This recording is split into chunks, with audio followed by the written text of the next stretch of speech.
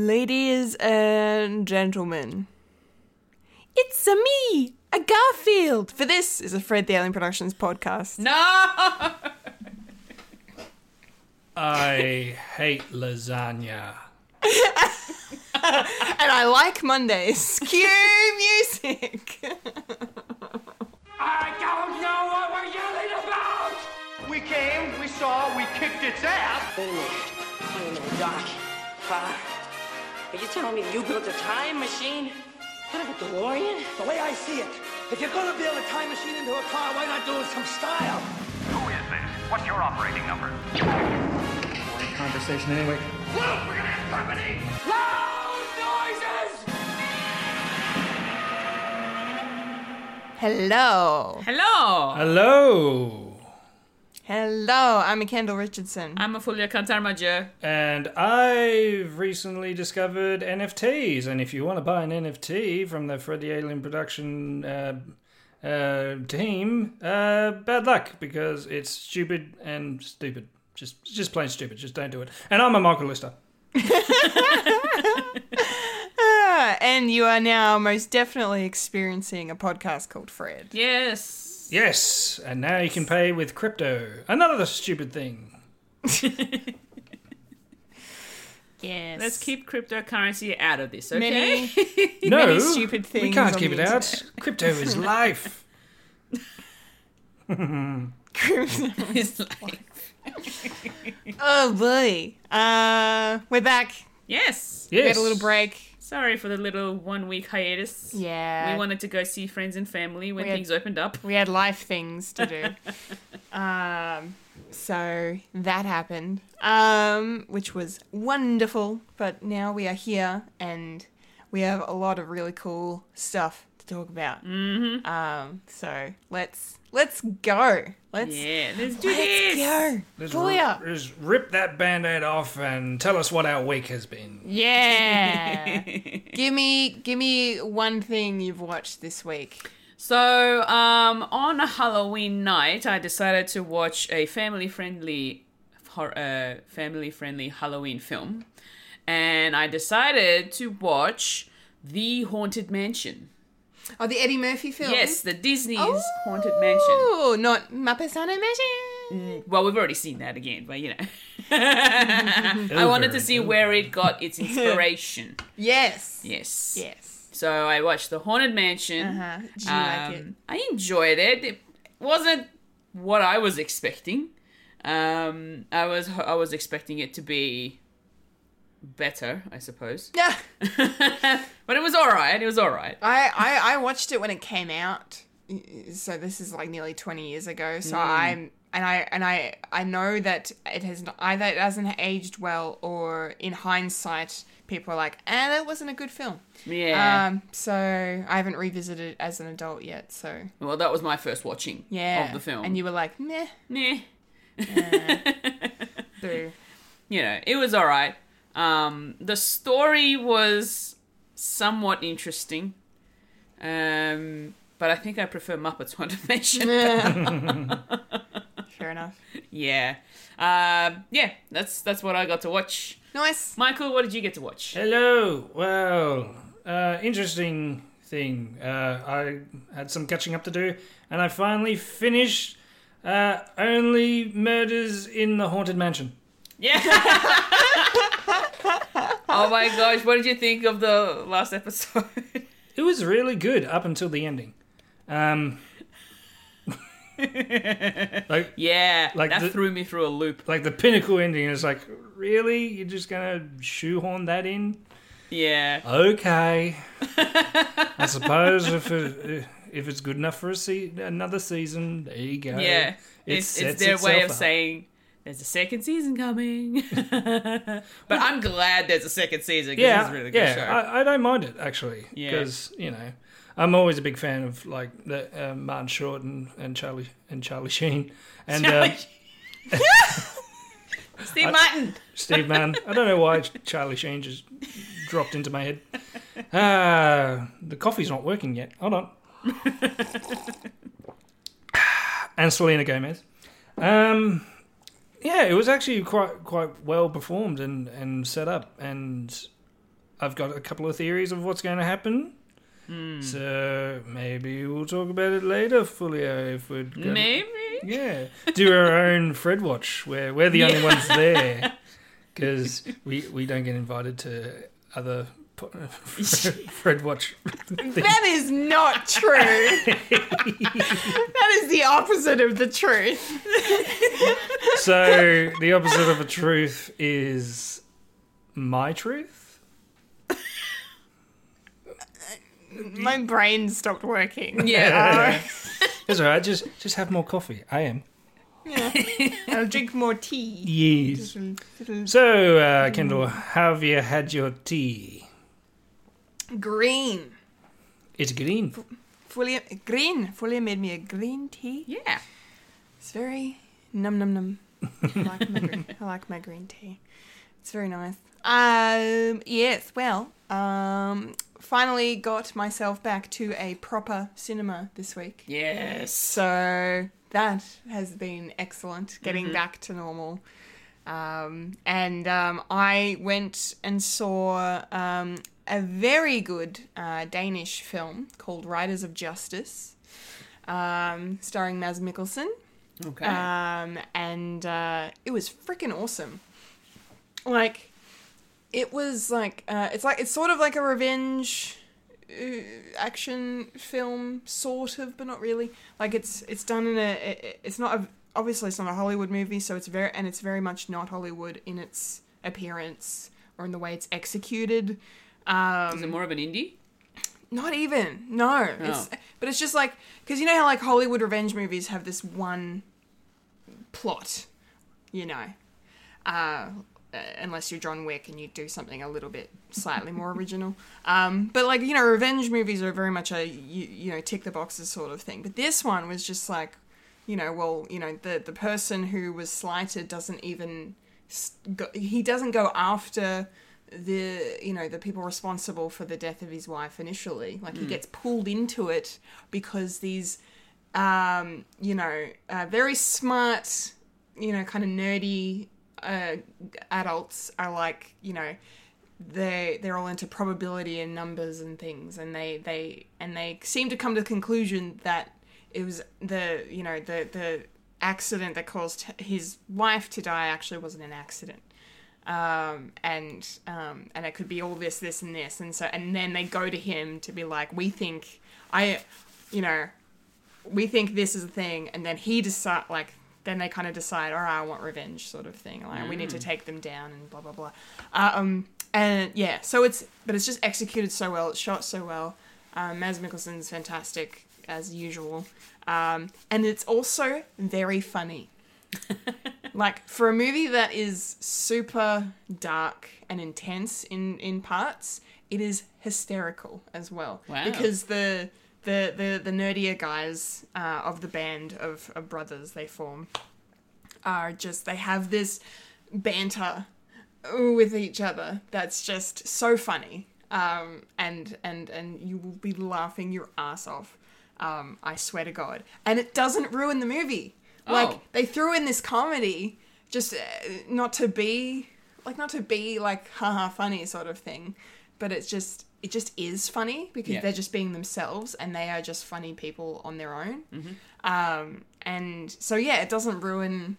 The tone is never off. It all fits. Nothing cheapens anything else, and it just works. So it's a highly, highly entertaining movie. I would recommend people check out Riders of Justice. In cinemas here now, but it came out in cinemas everywhere else a while ago. So, but we were finally able to go see it. So, And we're finally catching up. yeah, we're finally catching up with all the delays. Yes. Yeah. getting through it. Yeah, if you have a look at the release dates at my local cinema, everything's going to be dropped on the 1st of January. Yeah, that's just not great. I mean, it's just under 2 months away, but still, it's a way. Yeah.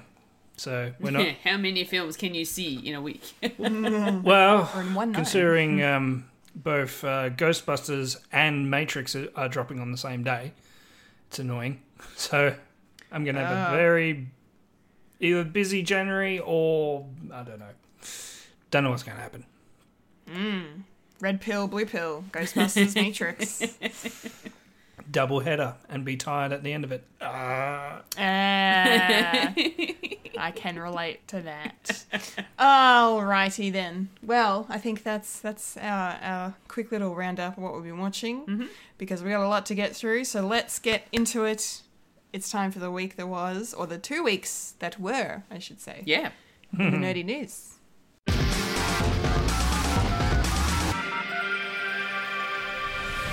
This is the news and nerdy news. The nerds that talk about the nerdy news. That is us who talk about the news that is nerdy. And now the queen of nerdydom, the hostess with most S, Kendall Richardson. Take it away, Kendall. Okay, it's nerdy news time. And we must start off our first nerdy news in 2 weeks with some pretty sad news that happened while we were away. But we have to absolutely mention this because he was an Australian legend. Because we lost the great Bert Newton last week at the age of 83. For those listening outside of Australia, do yourself a favour and track him down on YouTube or any way you can, because yeah, he's an absolute entertainment goldmine and just icon of Australian television all around. And we're going to miss him a lot. He was most known, of course, for many shows he did over the years, especially with his stuff with Graham Kennedy, Don Lane, two other icons of Australian television, legends all. And then, just a mainstay on television, and the Logies as well. He hosted it 17 times, which I didn't know. That is pretty phenomenal. Absolutely phenomenal. But yeah, we will definitely miss him quite a bit, just for everything he contributed to radio and to Australian TV. And yeah, it's just, we all grew up with Bert. So yeah, it's gonna be a strange landscape to go forward without him. But yeah, paying respects. Fulia, words for Bert. Yeah, it is really sad to find out the passing of Bert Newton. He was such a funny host of so many different shows. Yeah. Good Morning Australia was the one that I really knew him from. And because Good Morning Australia is like a kind of like The View type of, or not even like the Today Show and Sunrise type of sort of setup. Yeah. Just typical morning show. Yeah, and he'll just belt out all these different little quips, and it would just be so funny.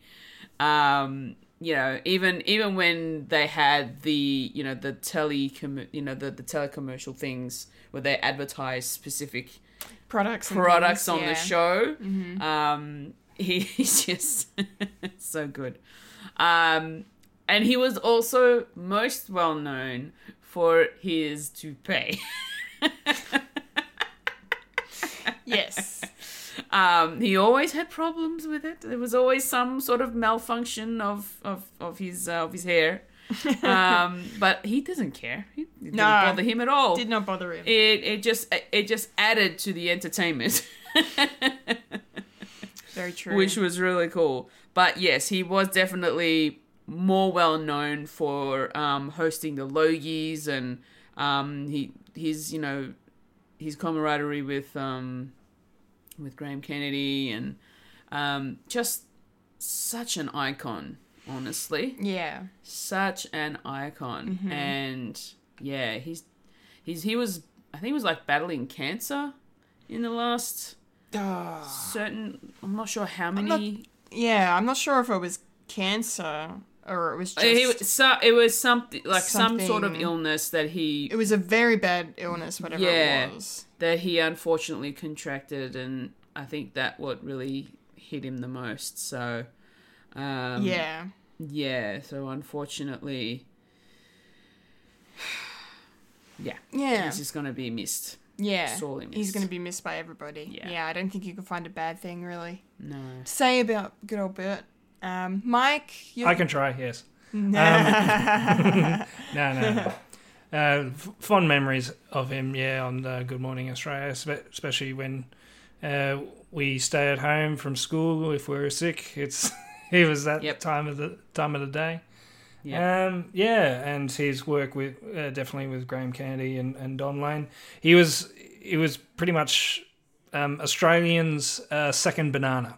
He wasn't necessarily the face of that particular style of comedy. Like way back during the 50s, it was him and Graham Kennedy just doing the 1950s stuff. Like if you liked 50, it's sort of like a mesh between American and British form of television in the 50s. It's like, we need to entertain people with like with quips and all that, but we have to sell stuff as well, and just Graham Kennedy and Bert just trying to sell you stuff, and they have this real fantastic thing that's not going to be done like today, like whatsoever. No. They make fun of the product, and it made people like pay for it. It's like we really want the shoes that Graham Kennedy said if they're hurting, they're Merton, and all this stuff, and selling and also selling like baking powder and all that stuff, which was great. Yeah, definitely going to miss old Moonface, which was his nickname for television, and and his jokes about his hair. It's been going around since the 70s, where they were just talk about him and the new plugs as well. So and then when he retired, he basically just shaved his hair off. It's like, you know what, I'm done. Yeah. So it will be missed, and such a powerhouse for Australian television as well. Yeah. So very sad. Very sad, but an incredible legacy to leave behind. That's for sure. Will never be forgotten, but that's absolutely for sure. Okay, moving on into happier news now. We got some DC news, some casting going on. A lot of casting news this week. It's one of those weeks. But this is pretty exciting because Brendan Fraser is going to be a DC villain in Batgirl. I am so here for this. Yes, let the Brendonaissance begin, because he is just fantastic in everything. The rumor is he's going to be playing the villain Firefly, although it has not been confirmed yet, but is looking likely as well. Firefly is one of DC's longest running villains. Has kind of appeared in a lot of different iterations. More recently, in a live-action form, there was a Lady Firefly in Gotham. But we don't know exactly what kind of iteration of Firefly will be appearing in the Batgirl film on HBO Max when that comes out. Regardless, I don't think I've ever seen him play a villain either. So, because he's always the hero, he's always the nice guy, the romantic lead, or later in his career, he's been the action dude and the drama dude, and whatever else he's been doing. But I'm really looking forward to kind of a resurgence of him and seeing him everywhere again, because the internet loves him. We all do, of course, because it's Brendan Fraser. It broke seeing that. Yeah, have you seen that with the interview that he had, and he just broke down? Yeah, a little bit. It was so nice that he was just like so unaware of how much people really like him, and to find out and then be like, oh, he's just the sweetest thing. So bring this on. Let's watch him fuck shit up. Burn it to the ground. Fulia, what are your thoughts on Brendan Fraser joining the DC universe? It might make me want to watch Batgirl. Hell yeah. Yes. Because I'm not a huge DC fan, but... This is how we get you in. Yeah, you'll probably get me in with Brendan Fraser as the villain. You know what? It's exciting to see him play a role that we not usually see him in. An unfamiliar role for Brendan Fraser. But I know for sure he will have a lot of fun with it. And he'll put on a great performance. And yeah, I am very, very interested in seeing him as the villain. Mm-hmm. Nice. Mike, your thoughts? Yeah, definitely. Definitely watching. Yeah, definitely going to be watching that. Because, yeah, I'm a fan of Brendan Fraser. I mean, probably my favourite sort of thing probably is Mummy, but Toons Back in Action is also good. I mean, yeah, it does have its flaws, but it's really, really entertaining. And if you don't... And George of the Jungle. And George... Oh, yeah, well... Or Bedazzled. I like Bedazzled. Or Casino Man. Encino Man. Casino Man. Casino Man. It's the reboot with John Cena.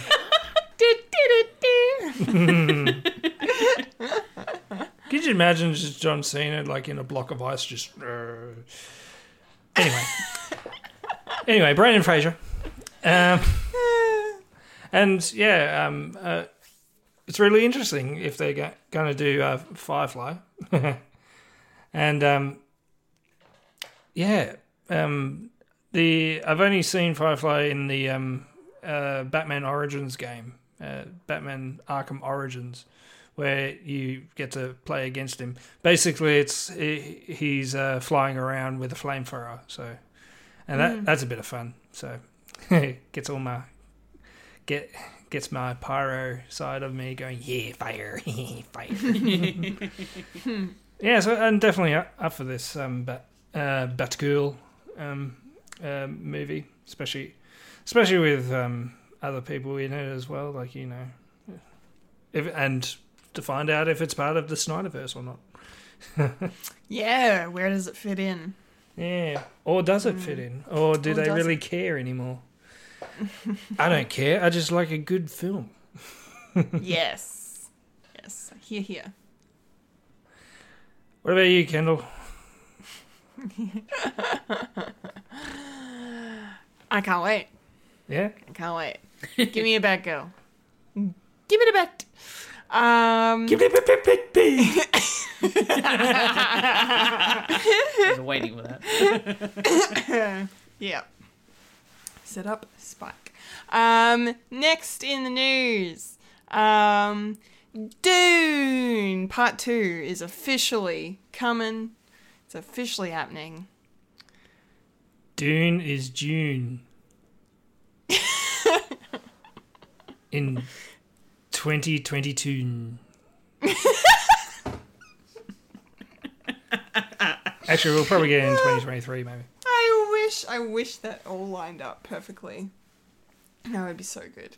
Yes, earlier in the week it was announced that Legendary Pictures confirmed that Denis Villeneuve's Dune is getting its part 2. We haven't seen it here in Australia yet, legally. But I will preface it by legally because I know people who've seen it illegally. But names. It's coming. No, it's coming soon. It's coming soon. But the word on the street is that this movie is only a part 1. It is only the first half of the Frank Herbert novel. It's not the entire epic. The first book in the Dune series. So yeah, we're getting a second part. Thank goodness. It would have been really shit if he'd only been able to adapt half the book and not finish the story. But it's making a buttload of money, so yeah, it's a no-brainer. And not really surprising at all to see this news, but just very, very exciting that it's going to actually happen. So far, there isn't an actual date locked in, but the release window looks like it's going to be October of 2023, so just under 2 years from now, we'll be getting Dune Part 2 coming soon. Filming in 2022. Yes. But I can't wait to see Dune the first part because, I've been saying for months and months, looks fantastic. So the fact that a sequel's coming is very exciting. And if that's successful, I mean, there's a bunch of other novels in the series. They could just keep going and going and going. But we'll see what happens. Mike? Yes. How you feeling about this? Is it exciting for you? Exciting, relieved, and more faith in this adaptation will be really, really good. Because, the powers to be, WB decided, we'll get you a sequel if it does well. And then they decided, well, we're going to put it on HBO Max, and that ordeal of chucking every Warner Brothers movie onto their streaming service. And of course, they all went, no. No. Give us a release date, you bastards. We'll wait. And that's good because, Tenet was the canary down the coal mine and see what happened there. So I'm really happy that there's going to be a second one and to complete the book. I mean, I haven't read the other books, but if people like it and continue with the franchise, awesome. And I can't wait for me to watch this Dune in December. Dune. Yes. Dune Simba. Simba. Nice. All right. In other news, more casting. This for a upcoming, very highly anticipated Disney sequel, Hocus Pocus 2. I still can't believe this movie's actually happening. I am very excited about it. I hope it's going to be good. I mean, as we all know, as previously stated, the OGs are returning. Bette Midler, Sarah Jessica Parker, and Kathy Najimy all coming back to play the Sanderson sisters one more time. Doug Jones is also coming back. He was in the first one. And what was his character's name? Billy Butcherson. No word as if he's playing Billy, but the fact that he's in it, I think, is a pretty strong indication that he might be. Or at least he'll be playing some other kind of creepy, corpseified ghost thing, because that's what he does best. But the really cool casting announcements come from two very funny people being added to the cast. We have Tony Hale, and Hannah Waddingham from Ted Lasso is joining the cast as well. That's pretty cool. And there's a bunch of other names that I'm going to read out, although I don't recognise them all, but I'm going to name drop them and what they are in. Whitney Peak from Gossip Girl, Lilia Buckingham from Crown Lake, Belissa Escobedo from Don't Look Deeper, Sam Richardson, no relation, from The Tomorrow War, Juju Brenner, Froy Gutierrez from Teen Wolf, Taylor Henderson, and Nina Kitchen. So the cast is getting pretty stacked over at Hocus Pocus 2. Very nice. Fulia, any thoughts on these names and joining the Sanderson sisters? No real thoughts because I don't really know who they are unless I see their face. Okay. But I am excited for the second film, so yes. I'm looking forward to it. Okay. Yeah. Very good. Mike, any comments? Yeah, I didn't really grow up with Hocus Pocus. So I only watched it like not too long ago, and it must have been like the start of this year, really, because watching it on Disney Plus, so that's good. If there's an appetite for a second one, I can't deny them. They're their hocus pocus sort of their taste for hocus pocus. I can't deny people for that. Like what you like. I didn't mind it. A bit kiddie, but as you do. I will say this. I looked at. I don't know why, but I looked at the Rotten score for this, and it's 30%. So not fresh. So it's not fresh for the first movie. And I had to laugh because people were cracking the shits that Eternals isn't doing too well on the thing. It's like, motherfuckers, Hocus Pocus is getting a second movie out of this, and it's way worse than the Eternals. But weird stuff happens. Weird stuff does happen. My goodness, the critics' consensus of Hocus Pocus. Of its 38% score on Rotten Tomatoes. Harmlessly hokey, yet never much more than mediocre, Hocus Pocus is a muddled, family-friendly effort that fails to live up to the talents of its impressive cast. I disagree with that completely. Ouch. That's very harsh. Reason why I don't really look at Rotten Tomatoes as a sort of clincher if I'm going to see a movie or not. Yeah. Totally fair. Like, people use it to weaponize, like, their own agendas of their own sort of beliefs. So, fuck it. It's all right. It's got an audience score of 71%, so... Oh, that's all that matters. That's all that matters, what the people think. It's for the people. So... Not for the critics. Not for the fucking critics. What would the critics know? Except how to, like movies. Weird. Anyway. Anyway... All right, we have one last thing in the news to talk about, which is very interesting. Chris Pratt is making the rounds again. And this week he has been cast as the voice of Garfield in an upcoming movie.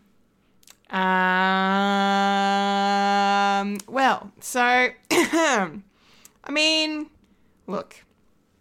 He was great as Emmett in the Lego movie. But can we cast someone else, maybe? Like, give someone else a shot at doing Garfield? I mean, I'm sure he'll do a great job, but the fact that... And so close together that it's the Mario casting and then this being announced, like, within a month. I feel like it's only been a month since the Mario news. So it's very interesting on the timing. I don't know. Look, sure. It's fine. I wish that I liked Chris Pratt as much as I used to like him, because for some reason I don't like him as much anymore, and neither does the internet, which is a shame, but it's okay. He's still Star-Lord to me, and that will never change. But apart from Chris Pratt, I mean, I didn't even know they were making another Garfield movie, to be honest. Not that we really need one. But this is exciting only for the people who are working on it. So it's going to be distributed by Sony, but the script is written by Oscar nominee David Reynolds, who worked on Finding Nemo. It's being directed by Mark Dindal, who brought us Chicken Little. And the two of them previously worked together on none other than Emperor's New Groove. So we've got some chops here on this one. So I'm hoping with those credentials we'll get a good Garfield film that works and is better than the beloved Bill Murray's take on the character and the world. But yes. Fulia, how are you feeling about this? It's bad enough that you had to cast him as Mario. Now you're casting him as the lovable lasagna-loving cat Garfield. No. Look, you're right. He did a great job as Emmett in the Lego movie. I love that character. Yeah. He's awesome. So good.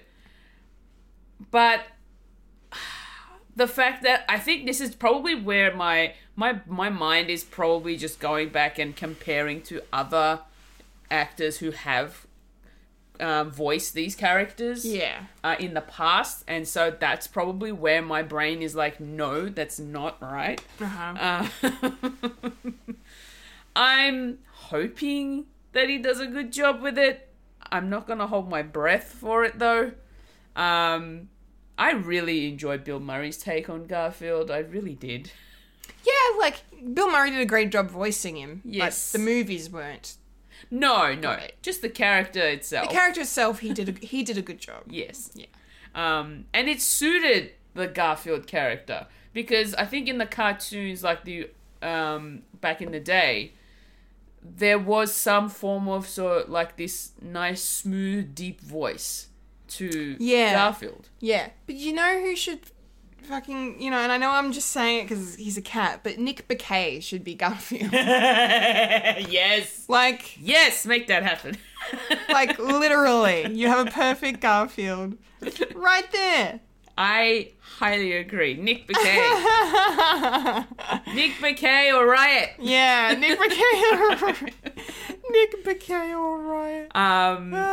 Funny. Look, I don't know. I don't know how excited I am for this particular film. I guess I'll just wait and see once the trailer comes out, and then I'll make my decision then. Okay. Yes, I would love to see a trailer. Yeah. I also can't wait to see what Super Mario is going to look like too.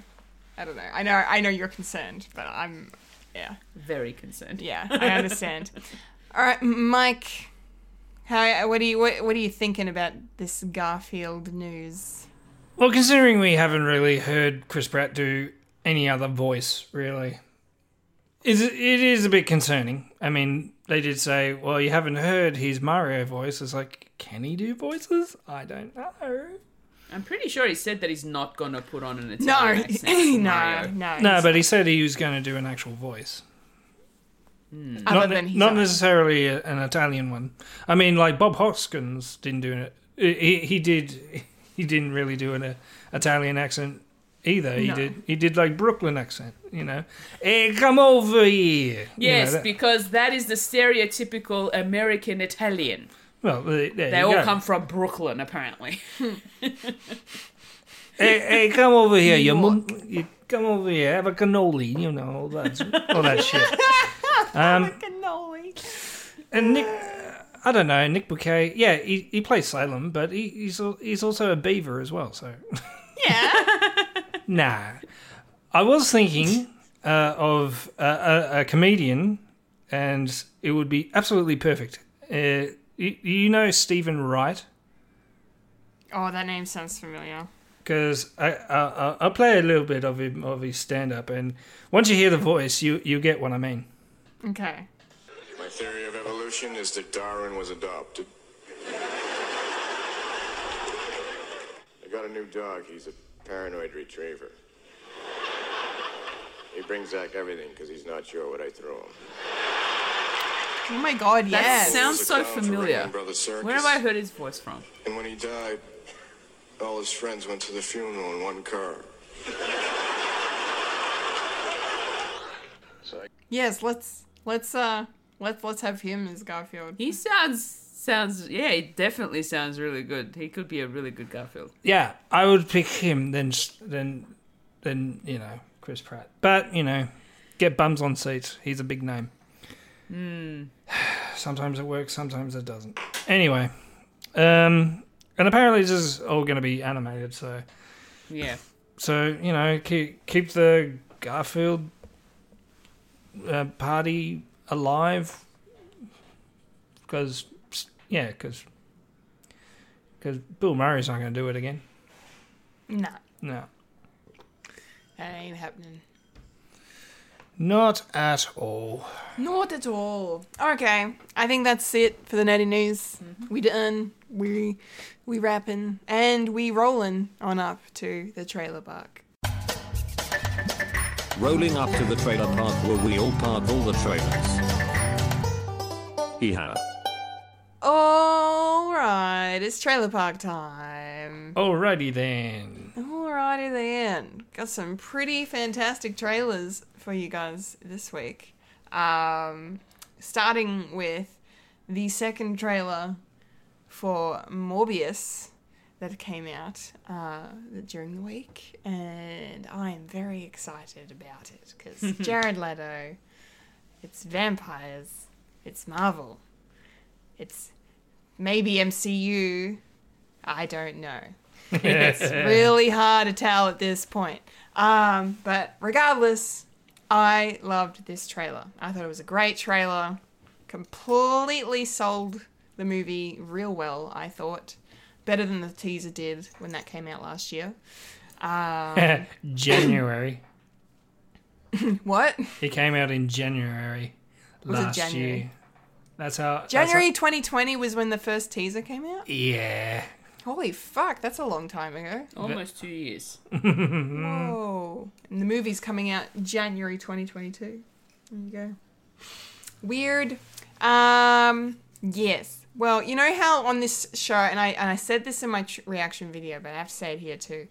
You know how I like lately I've been talking about like I hate when they use like popular music in these trailers to like sell them. But like the song really works. Like really well. Like they picked a song that fits and it like they used it great, and it also helps that it's a song that I really like. So I'm a bit of a hypocrite. That's how they get you. That's how they get you. Yes, how they get you. But that aside, I don't know, it just looks awesome. Like the cast is fantastic. I'm still waiting for that sweet confirmation that Michael Keaton's playing Adrian Toomes from Spider-Man Homecoming. I feel like it's a no-brainer now at this point, but his IMDb still says nothing. Yeah, but I don't know. And Matt Smith was in this trailer for like 1 second. Yeah. No idea who he's playing. I do actually know, but I don't know much about the character, and I'm wanting to go in blind.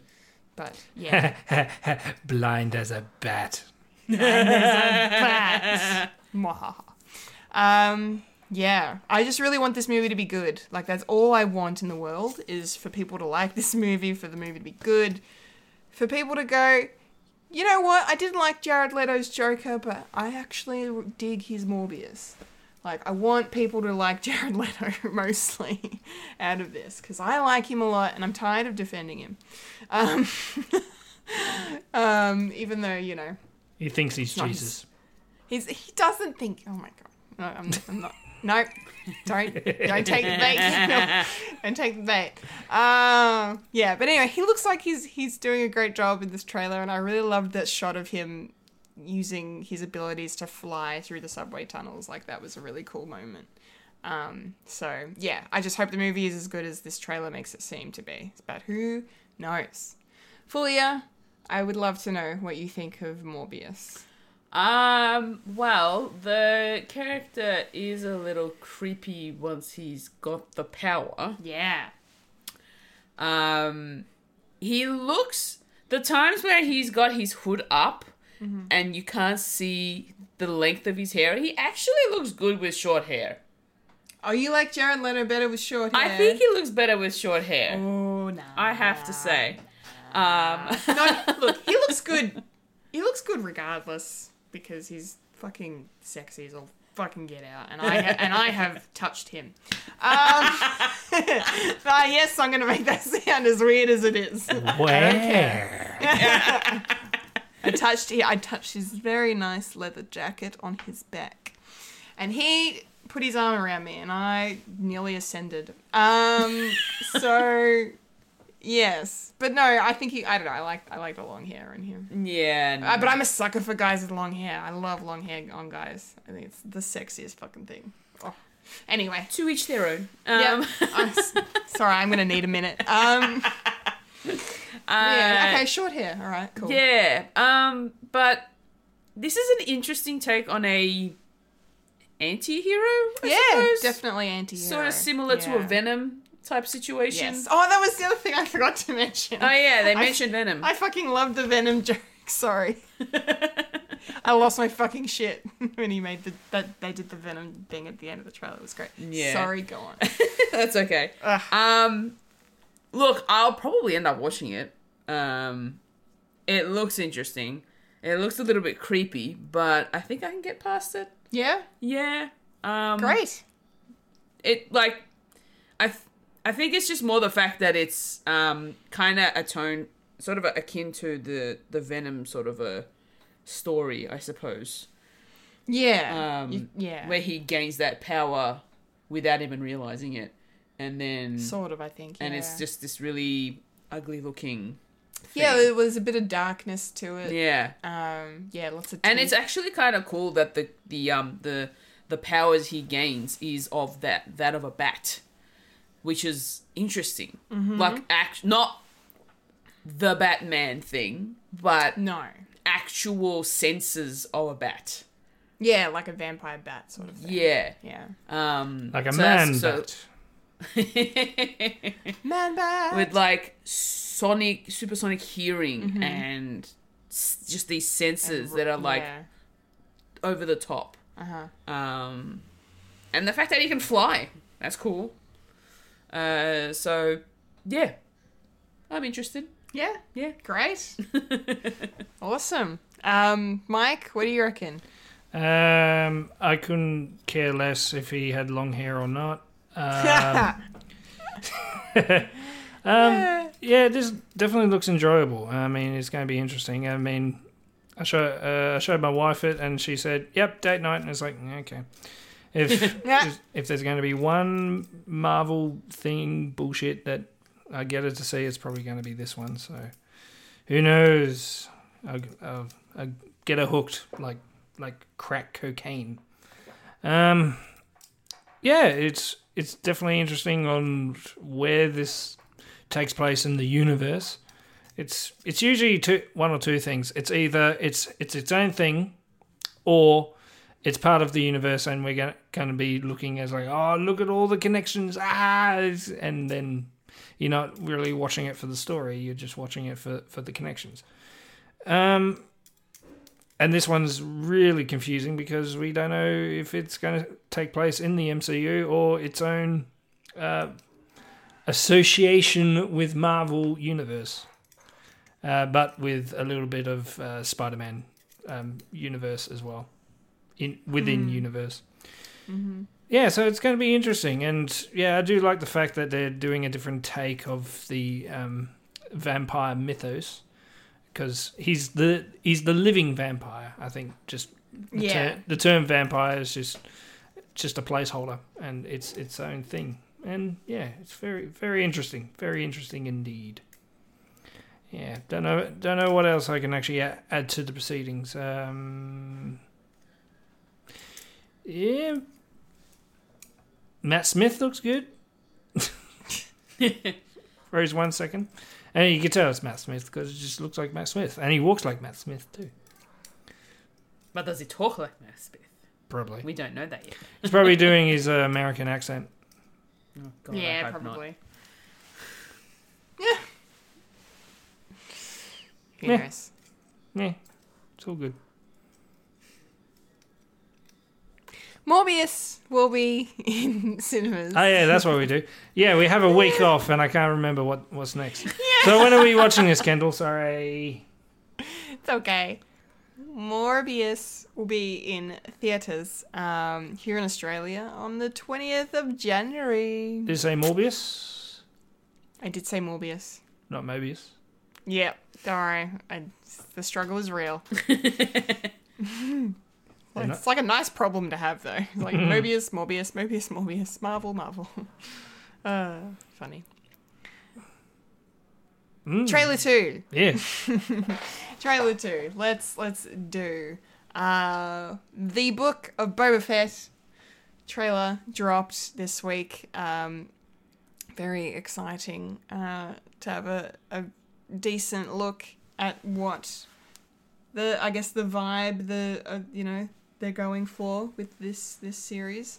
Do we know if it's going to be if it's a self-contained thing like WandaVision? It's just going to be one season, or are there going to be multiple seasons, or we just don't know that yet?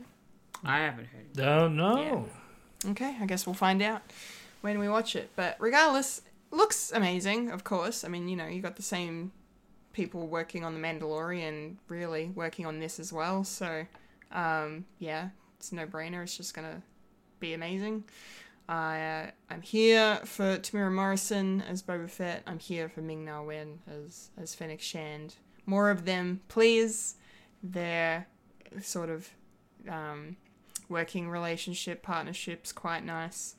And, you know, some Tatooine stuff going on, you know, and taking over Jabba's, you know, crime syndicate and running it his way. Very curious as to what that's going to look like. Clearly there's some pushback from Jabba's crew. So, yeah. But that's going to be very interesting to see how they explore that and how Boba Fett will fit into the world in which this show builds and the Star Wars universe going forward. It's very exciting. Yeah. Looks great. It's a great teaser. Really good teaser. Fulia, what'd you reckon?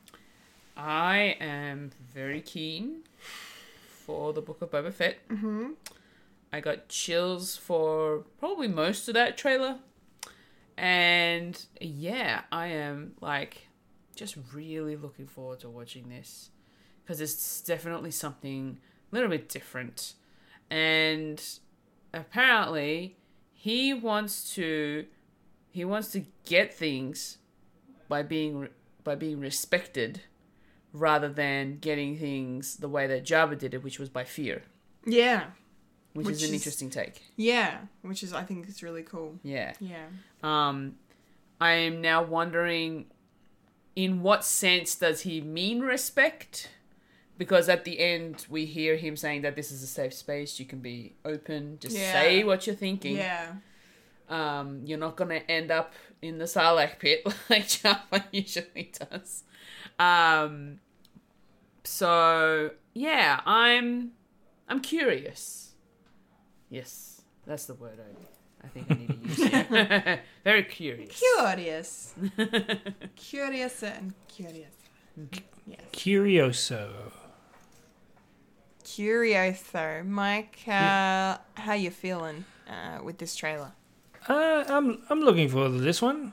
You know, considering, you know, way back when we watched Return of the Jedi all that long ago, and we saw Jabba for the first time, and it's like he's, and we find out it's the gangsters of space gangsters, and this definitely is sort of shaping up to look a lot like sort of one of those gangster movies sort of things, but in Star Wars form, which is sort of cool. You know, the sort of the Godfather is like rule with an iron hand, but be respected at the same time.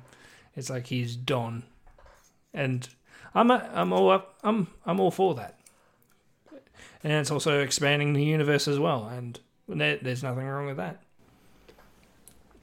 Not at all. No. I will say, the first shot of this trailer, how did you go, Kendall? First shot of this trailer. How did I go? What was the opening shot? The sand dunes and a spider. Oh, yeah. No, I didn't like that. I was like, why are there spiders in Star Wars? We don't need... Oh, okay, I take that back. Mandalorian had spiders, and it was way worse. This is robotic. This is a robotic spider. Why do we need more? We don't need more spiders. Don't make them. They already exist. But that particular like robotic spider is actually in Return of the Jedi. It was in the background when R2 and C-3PO were first entered Jabba's palace. Oh. Yeah. That's a cool Easter egg. Yeah. I don't know much, but apparently it's a robotic thing for a particular set of monks that sort of transcend themselves into an out-of-body experience. So that little red thing at the front is actually a brain. So it's actually someone's brain. Wow. Yeah, it's weird. Talk about an out-of-body experience, literally. Yeah, so you transcend into you don't need this sort of flesh meat puppet. You need to be a brain in a spider costume, and yeah. Wow. Yeah, Star Wars is fucking weird. Yeah. Nice. Okay. I'm looking forward to more of the mythology kind of being expanded upon. New characters, new creatures being introduced. And yeah, more Easter eggs from the original trilogy, please. Yeah. Yeah. That's why I'm thinking this is probably Mandalorian season 2.5. It's going to be what Bubba is going to set up, and as you said, we don't know if this is going to be an ongoing thing or it'll continue into what Mandalorian is doing. So yeah, I'm all for it. When are we going to be seeing it, Kendall? The Book of Boba Fett will start streaming on Disney Plus just before the new year, on the 29th of December. We have one more trailer to talk about, and speaking of Disney, it is a very exciting Disney film, animated film called Lightyear. I feel like this was something that was previously announced a year or two ago at like a D23 or Comic-Con or something. I feel like I remember hearing that they were making a Lightyear movie about Buzz Lightyear, like the guy, not about Buzz, the Tim Allen toy. But this trailer, mwah, Jeff's kiss. Yep. It's a Jeff's kiss. Like, wow. Really good trailer. Like a really good trailer. Really great tease. For a minute, I thought I didn't even think it was a kid's film. Because for the first, like, half of it, it's all very adult, all very, I don't want to say grounded, that's the wrong word. It's all very, I don't know, it's got some maturity to it that I've not seen in a Pixar film before. And then, and then we get, like, as it goes into it, we get a couple of little kiddie sort of scenes, comedy scenes thrown in and stuff, and then we see the Buzz Lightyear suit, and, like, it's like, oh, this is so cool. But yeah, I was like, wow, I just want to watch this as is. They could have made this live action, and I'd be like, fucking yeah. Also, it looks very Star Warsy too, a little bit. Like, there's that quick cutaway to him on a planet, and I was like, it's fucking Dagobah. Like, what? Like, I don't know. Yeah, so it looked very Star Wars-esque in terms of its aesthetic, but I'm sure it'll be very different when it actually comes out. I think this looks fantastic from top to bottom. I'm so curious as well, because I thought about this when I was watching it earlier. I was like, well, is this movie like is the toy like taken from fuck? I had a thing and it's gone. The spaceship? No. Is it that the Tim Allen toy is actually taken from this particular movie, and they're making this movie as in an in-universe movie of Toy Story? What I was yeah. So I was like, is this movie the movie the toy's based on, or is this movie like a real like was Buzz Lightyear a real person in the Toy Story universe? And does this movie show the real person, or is it literally just, here's the movie and now buy the doll? Does that make sense to you guys? Yeah. Do you know what I'm saying? I don't think there's time travel in the Toy Story universe.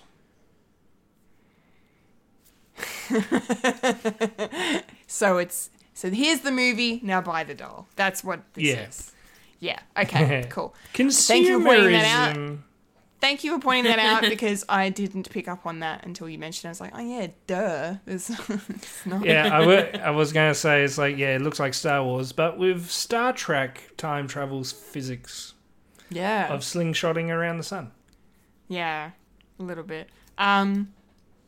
Yeah, cool. Okay. Well, that's interesting because I was willing to then go out on a limb and defend, like, because I had some people at work talking about it, and they were complaining about Chris Evans being cast as Buzz, and like, why not get Tim Allen? You know, and I was like, well, maybe if it's based on a real, quote unquote, real person, then you know, it makes sense to have a different voice. But if it is literally the same thing, then why not just get Tim Allen to do it?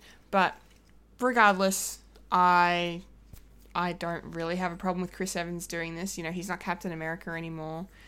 You know, so it's fine. It doesn't, you know, he's not like the other Chris in a million fucking things all at once sort of thing. Yeah, fucking so Hemsworth, he's fucking everywhere. Plus I think Chris Evans as Buzz Lightyear, I think, you know, for this kind of movie that it looks, the way this looks, I think is perfect casting, if you ask me. I do have a good rebuttal on the voiceover changing actors. Mm-hmm. Tim Allen and Tom Hanks don't do the voices for the real toys that you can buy. Did you say they don't or they do? They don't. Oh, like in real life. In real life. So like if you buy a in Buzz the reality toy, that we're in right now. In our reality, it's not going to be Tim Allen. Okay, so I see what you're saying. So like as if like, you know, if we were to go watch Lightyear and hear Chris Evans, you get Tim Allen as the toy. Yeah. Same situation. Okay. And all right, that makes sense. And a good little bit of trivia is Tom Hanks doesn't do the voice for the Woody doll, but his brother does. Yeah. I think I've heard that before. Yeah. Yeah. Because his brother does his voice like very well, obviously, and he and he does it for the games and the toys and also some of the including that Bo Peep short that came out not too long ago. Yeah. Yeah. Chad, Very I think cool. his name. Oh, that's his son. Can't remember. No, Colin is Tom's son. Colin, yeah. Yeah. Yeah. He's cool. Yeah.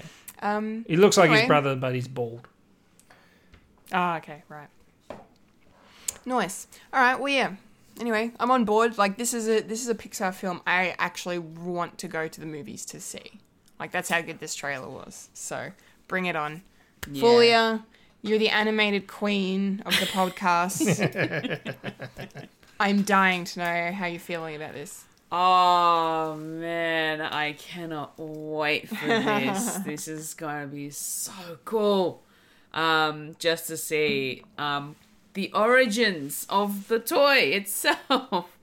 You know, how the toy became this, you know, iconic piece of merchandise.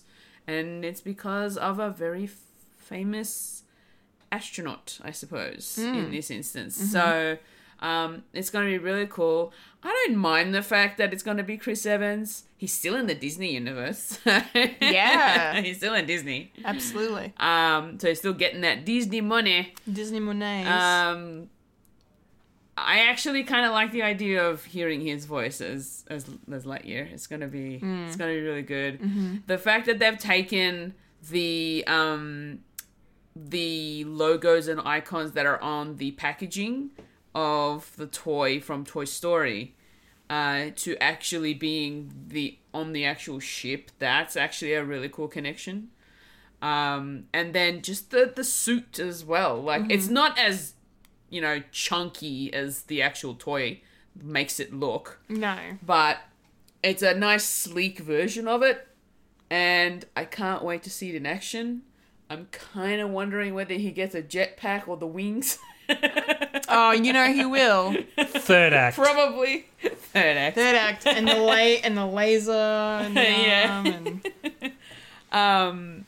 So it's going to be interesting. I want to know whether the things that happen with Buzz Lightyear in the Toy Story films, because especially in the first one where he's out to kill Zorg because of reasons. Yeah.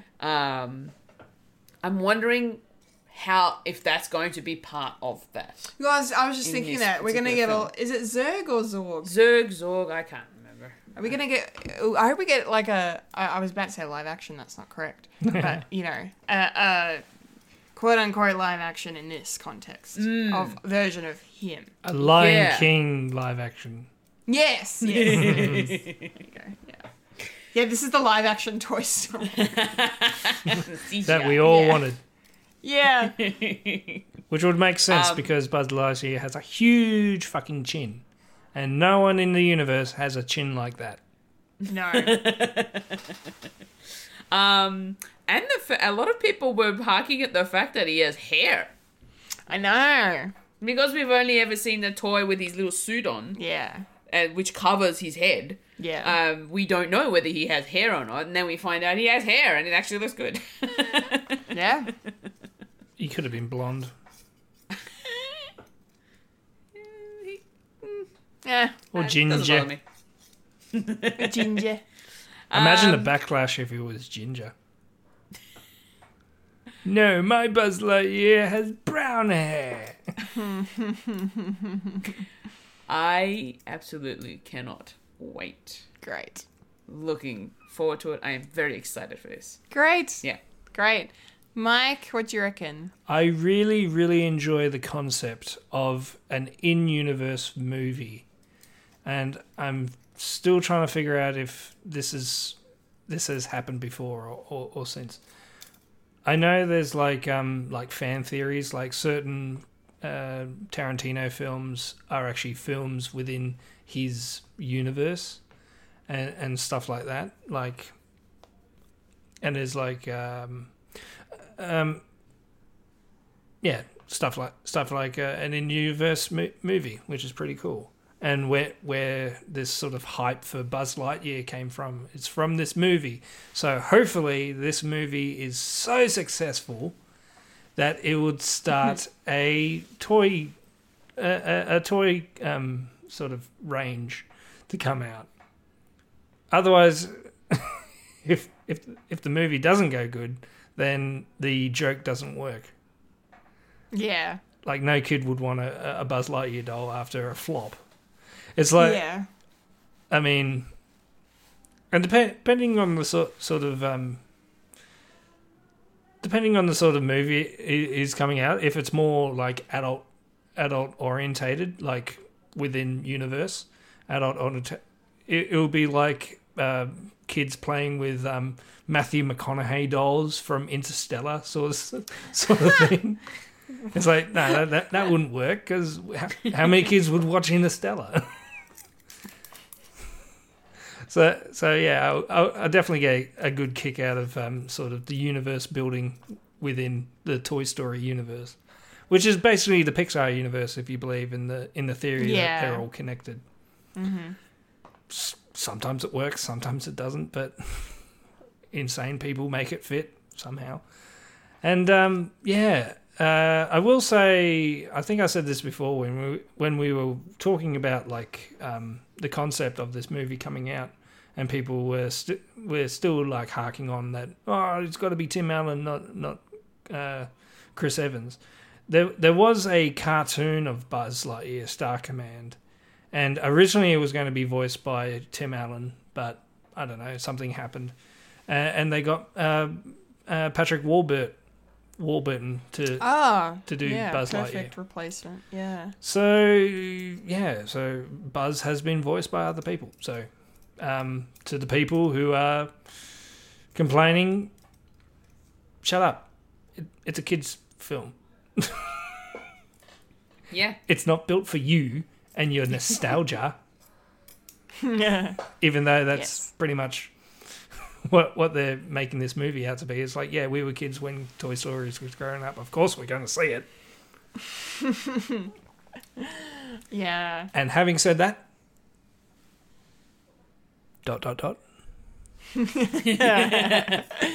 Lightyear will be in cinemas on the 16th of June next year. Yay! Yay! To infinity and beyond. Yes. Which is the year 12 saying that we have on our jumpers. Oh, really? Yeah. That's great. Infinity and beyond. Because we're all a bunch of nerds. I love it.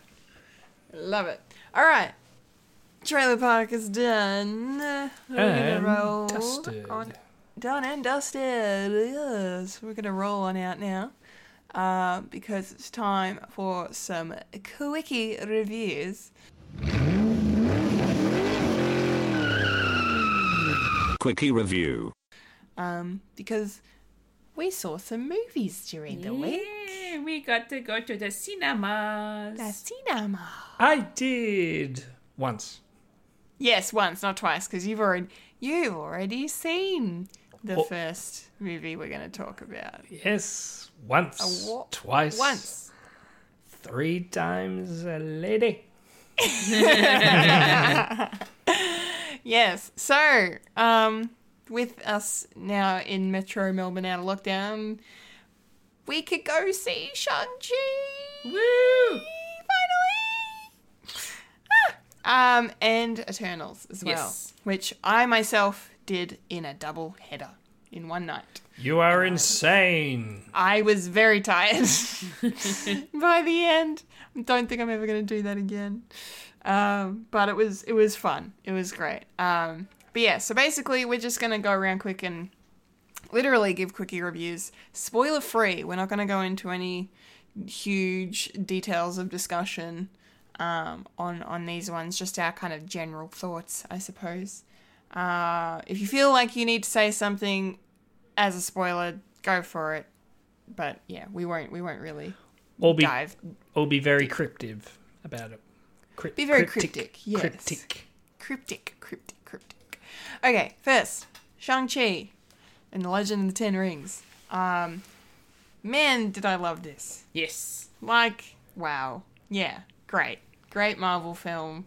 Great movie in general. It hit all the right beats, all the right notes. It was really intense.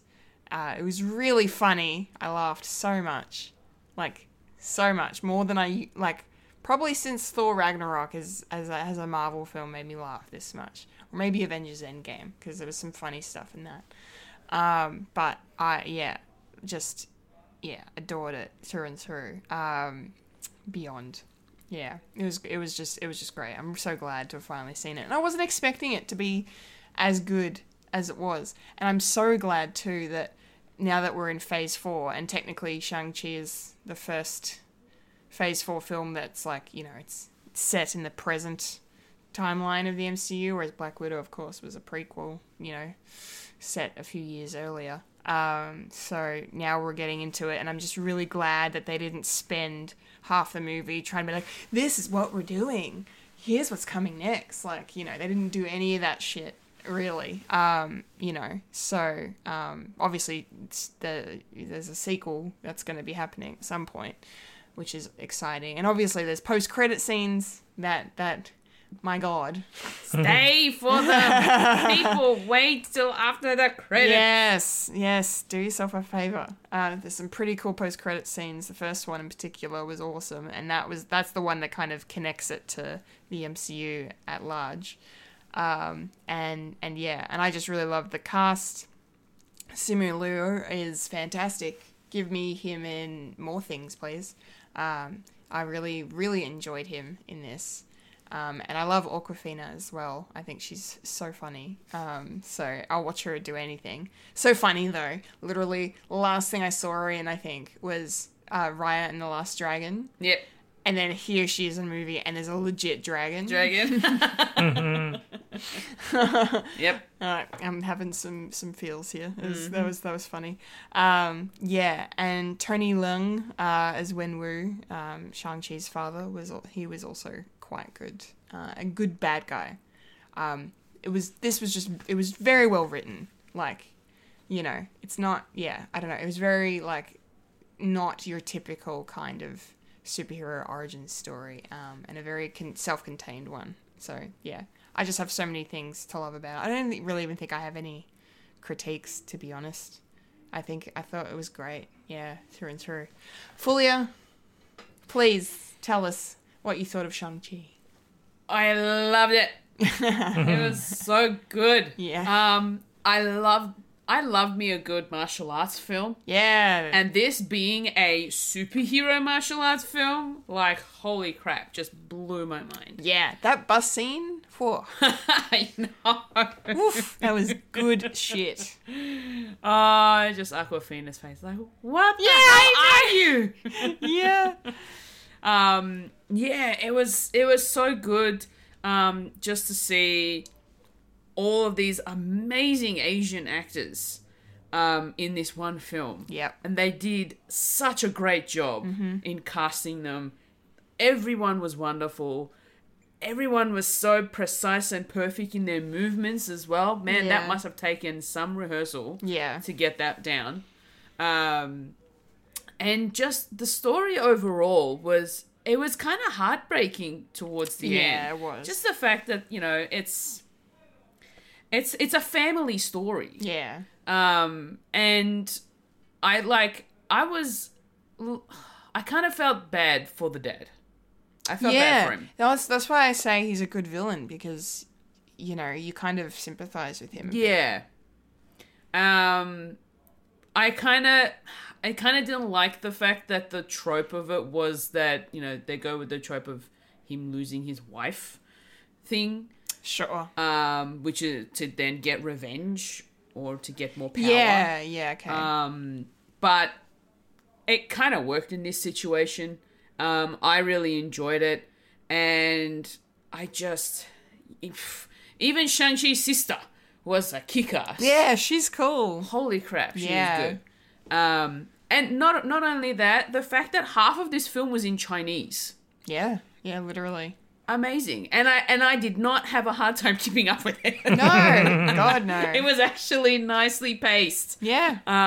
So I really, really enjoyed that. So just the fact that they sort of just mixed in, you know, the cultures from being from America and then, you know, this whole Chinese sort of culture that's happening. And I love that sort of stuff. It is amazing. Mm-hmm. And, you know, the week that I watched the film, I straight away went out and bought a t-shirt. Yeah, you did. That's it. Yeah. That's the way. So, I loved it. I absolutely loved it. I'll probably watch it again at some point. Yeah, I can't wait to go and see it again. Yeah. Yeah, so awesome. Yeah. Nice. Nice. All right, Mike, I know it's been a minute since you've seen it. Yeah, I was going to comment. It's like, I'm trying to remember key details in it, but I haven't watched it in like probably a month or two. Yeah. So yeah. But it's good that you two actually went first, so I can actually compose myself. I really enjoyed it. And coming back to what Marvel should be doing is like making chances and making something completely different, and it paid off dividends. Even though, don't want to get too political here, but a lot of naysayers were saying, "Oh, this is too woke and blah blah blah." But you know what? Proof's in the pudding. Fuck you. It worked, and people loved it and enjoyed it, and everything in between. I really enjoyed the story. Yes, it was. It's a story that we sort of seen before, but it had the sort of it had the difference of it being a different culture than what we've seen before. I mean, living in Bendigo, we do have a fair number of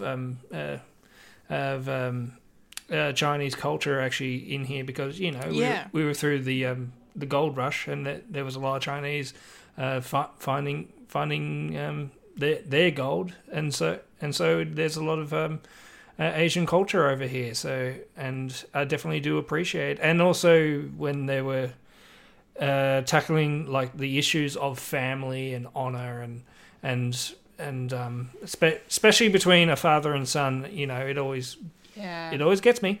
And considering I'm going to be a father again, it's going to be interesting. This new one that's about the pop. So maybe I won't be here next week. I don't know. I'll keep you posted. But I really enjoyed the martial arts. I'm sort of a sucker for this because, you know, dating back, I really enjoy the like the Rush Hour movies. Like, it was funny as well as the choreography was absolutely fantastic, and it was all practical as well.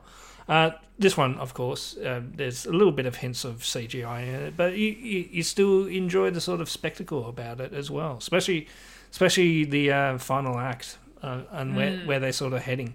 And I'm really enjoying this. Sort of is going to I'm going to talk about in the Eternals one as well, but how Marvel is I had a brief idea that like Marvel Comics actually allowed to explore like mythologies as well, especially through the Chinese mythology and all the creatures that we get to see and everything. It's all in Chinese culture, like all these animals that you see. Well, maybe a little bit of spoilers, but we see a dragon in the trailer. Fuck you. so and there's more creatures. Yes, there is, and one in particular is absolutely fantastic and enjoyable as well. And yeah,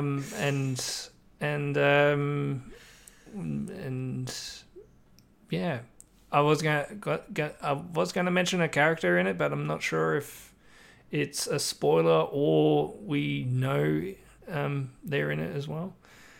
Are you talking about rhymes with Blever? or Glenn Jimsley? Yeah, him. Yes. I mean, it is out there, but I forgot that he was in it. So when he came up in the movie, I lost my shit. But I already knew because he went to the premiere and told the press that he was in the movie. Yeah. So in a way, it's sort of a spoiler, but not. And I really enjoy the fact that they, because I do remember the sort of chat that we had that I was hoping he wouldn't die in this.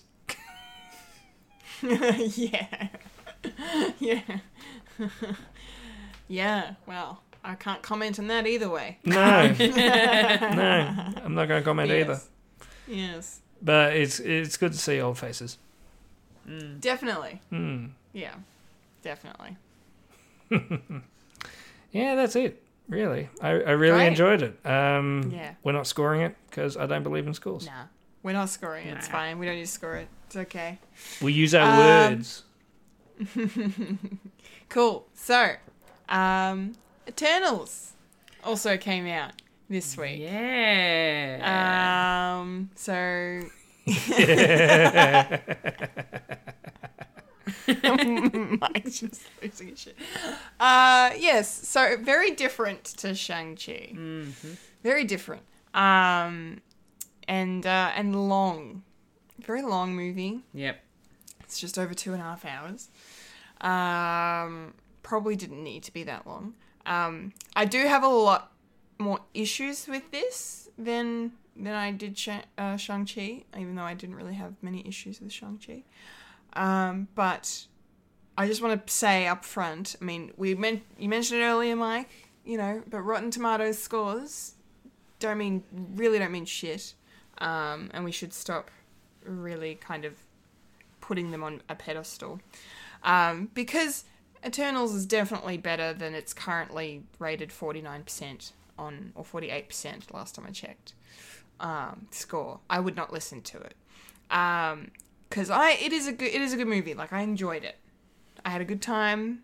I enjoyed meeting these characters, getting to know them, and this pocket of the MCU that hasn't been explored yet. And so interesting for a story to be so kind of big and large and epic and feel kind of monumental. It is very much self-contained as well, similar to Shang-Chi in that way. Like, it's you know, it doesn't really, you know, there's not like epic stakes. I mean, yeah, okay, I suppose it's you know, there's some big Earth potential destruction happening in it, but you know, it's not like a, you know, one of those things where it's like, oh, only the Avengers could really help, so why don't we just call them? It's nothing like that. It's like the Eternals have their own shit to deal with, and they get it sorted. So, but yeah, but it's just, like, it looks great. The cast is amazing. It's just, I think my problem was probably with the, some of the structure of the film and how it kind of, it does go back and forth between the present day and throughout history, different moments that relate to the story. So it makes sense. So it flows okay in fact that it makes sense with what's happening, because they'll mention something and then they'll show you the thing. I mean, they relied on that a lot, and that was okay. So there's a lot of exposition in this movie. Flashbacks. A lot of flashbacks. It's interesting. But yeah, I don't know. Like, it was, yeah, interesting. And it was interesting to learn more a bit about the Celestials and the mythos surrounding them, in a way. Yeah, and their relationships with each other. Yeah, exactly. And yeah, the movie did not end the way I thought it was going to end, either. Also quite abruptly. Yeah, and I don't know if we're getting a sequel per se, or if we're just going to see this movie kind of play out in other MCU films, because it's the post-credit scenes kind of set that up, introducing some characters, teasing some characters, and yeah, so we don't know exactly how it's going to unfold, but yeah, like, it's a good movie. I enjoyed it. I just thought Shang-Chi was a much more enjoyable time, I think. But I am definitely going to watch Eternals again, because, like I said, it's visually gorgeous. Yeah. Like, it's a really pretty looking movie, and I knew it was going to be, like I said, Chloe Zhao directed it. She's a very talented lady. So, no surprises there. But yeah, it just fell slightly short of what I was hoping for. But I still, there's one character in it, and I'm not going to say anything about it, but there's one character in it had a moment that I was very happy about, and wanted to squee in my seat, and I didn't. But I squeed internally. But anyway, yeah, I'm looking forward to getting to know the Eternals as we go forward through Phase 4. Yeah. Fulia, your thoughts? We finally have a Marvel version of Superman. Yes, very much so. And a very hot one indeed. Oh, my God. Whew. With that accent too. Hello. Oh, I know. Hello. I was melting in my seat. I know. Every time he said anything, I'm like, yep, Richard, keep talking. What, Henry Cavill doesn't do it for you? No, Henry does it for me. Totally. But we're just, you know, we're not talking about Henry, we're talking about Richard Madden. Yeah. So, But he's not I enjoyed the film. It was quite long. I feel like they could have cut out some stuff, because you probably could have gotten away with just mentioning it and not needing a flashback for it. yeah, that's fair. Potentially. The relationships between each of the characters was really interesting to sort of learn about, and then finding out how they got to the modern day to live out their lives a little bit, as human. Yeah. Yeah, Undercover human. Undercover human. And it was also interesting to see the creatures, the deviants. Yeah, deviants. The deviants. Yeah. In this film, and apparently they evolve, which is really interesting. Mm-hmm. It was also interesting to me the person that they worship, or that they're working for. Yes. Or not person, being. The Celestial Ashram. Yes. Just, learning about that character and what happened in the past to what has currently happened in the future, like in their current time, and the fact that, you know, they all have their own opinions about certain things, and they're sort of getting tired of being these Celestials and Eternals. Yeah, I'm just like, there are some things that confuse me a little. Okay. But I think I might need to rewatch it in that instance. I particularly enjoyed the character development of Thena. Yeah. That was an interesting one. Yeah. Angelina Jolie's character. Very good. And just the fact that what she's going through in this film was really interesting to see as well. Especially for a Marvel character like that. Yeah. Yeah. Very powerful one at that. Yeah, very strong. Yeah. I enjoyed it. Probably not as much as Shang-Chi. But it was, like you said, visually stunning. I absolutely love their weaponry, the way that it comes together. Kind of like a sort of a lacy type of pattern. Yeah, it looks cool, right? It just looks beautiful. Like, I can see a lot of cosplayers recreating those. Totally, yeah. And I can't wait to see those. That'd be really cool. I'd say out of all of them, the what's his name? Kingo was my favorite. Oh, Kingo was great. Yeah, of course. He just wanted to live his life as a Bollywood star, and it was amazing. Yeah, that just made me smile. Yeah, loved it so much. Yeah. And it was really cool to see that one of the characters is actually deaf. Yes, played by a deaf actress. Yes, Makari. Lauren Ridloff. Yes, absolutely killed it. Yeah, she was awesome. And that also confirms a Flash in Marvel. Yeah. We have a speedster and a Kryptonian. Yeah. Adjacent. Yep. Yes. It was a good movie. Good. Yeah. Nice. Nice. Well said. Mike, what did you think of Eternals? It's a bit more fresh for you than Shang-Chi. Yes. I actually did enjoy the Eternals, and I can understand why sort of the first outing of something that is very, very new to like Marvel itself. It's not necessarily like your Captain America or Thor or anything like that. It's dealing with something that's a bit more nuanced. It's dealing with basically the history of the world and how we came to be, which is a tricky thing if you're very, very new to these sort of very thinky concepts.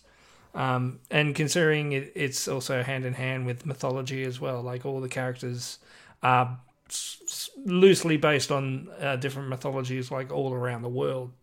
And that's where our modern superheroes come from. I mean, it's just like Superman and the Flash and everything is from different gods, basically, that some we used to worship and some still worship. And especially where the first sort of scene that we see definitely harkens back to sort of 2001: Space Odyssey. Like it was all planned. We were basically cogs in the system, and I sort of get a kick out of that sort of thing, where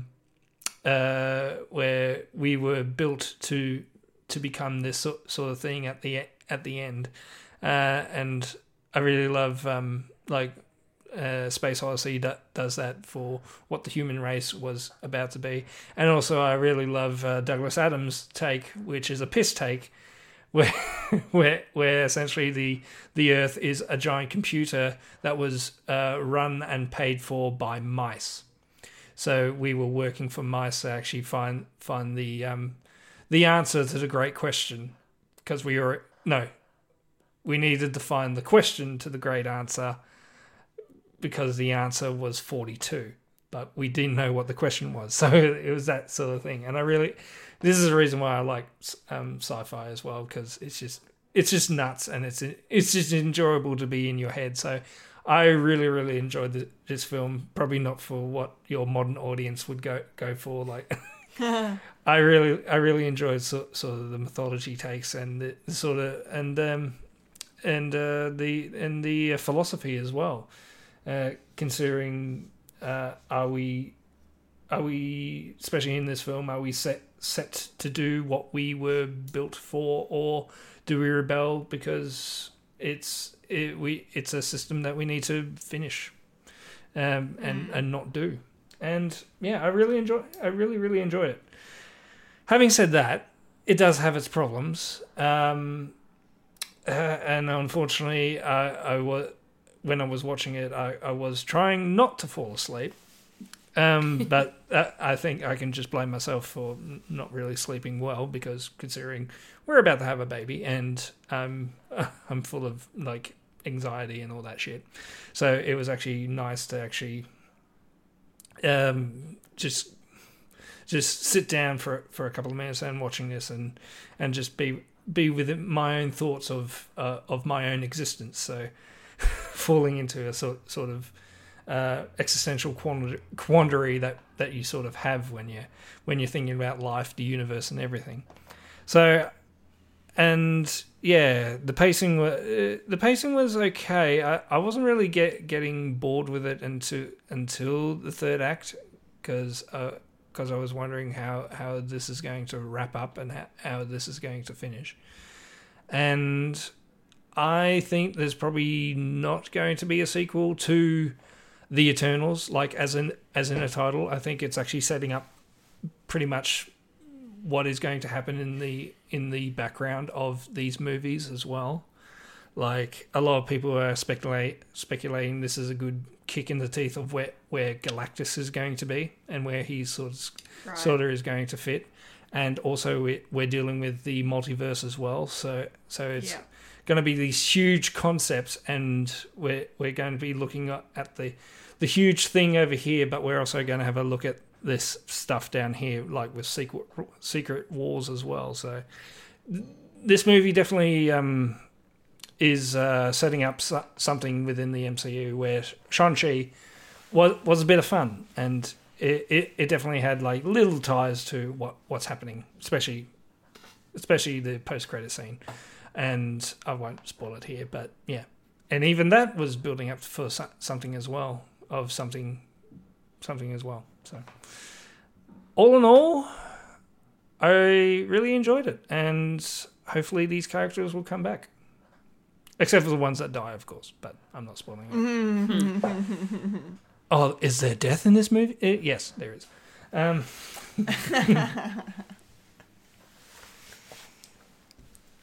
So when are we going to see this, Kendall? Well, I mean, I'm probably going to go see it again. I would wager. Maybe one more time. Yeah, I'm hoping to go and see it again, but I'm not counting my chickens at the moment. Maybe I'll wait until Disney Plus. Yeah, it'll be on Disney Plus at some point, I imagine. Yeah, I was going to say something and it's gone. That's okay. Oh, yeah, no, I was going to say I just hope I'm more awake next time I see. Because the fact that we saw it at the 9:30 showing, I'd already been sitting down for nearly 3 hours previous, 2.5 hours previous. It was added to the exhaustion. So I'm just going to go in at a decent hour and watch this and be like, okay, great. I think it's a movie that you need to be fresh for. Oh, excuse me. Definitely. Like if I'd had my way, I would have watched. If I could have watched Eternals, I would have watched Eternals first, and then Shang-Chi second, just in terms of the double header. But because I'm a Marvel, person of the type of Marvel person I am, I have to watch them in order. Or it doesn't work. My perfectionist brain doesn't work. All right. I think that's it. Yeah. Yes, our not so quick as usual quickie reviews. Hope you guys enjoyed listening to our thoughts. But now, it's time for the moment, which now has different meaning for me. Oh, yeah. Well, you're not looking forward to it? What are you talking about? The segment, the section, the part, what? The time of the show that we like to call No time. Popcorn culture. It's popcorn. But it's home popcorn. That you Homemade popcorn. Homemade popcorn. You popcorn yourself. Okay. So, popcorn culture. We are going to be discussing today the very first episode of Doctor Who.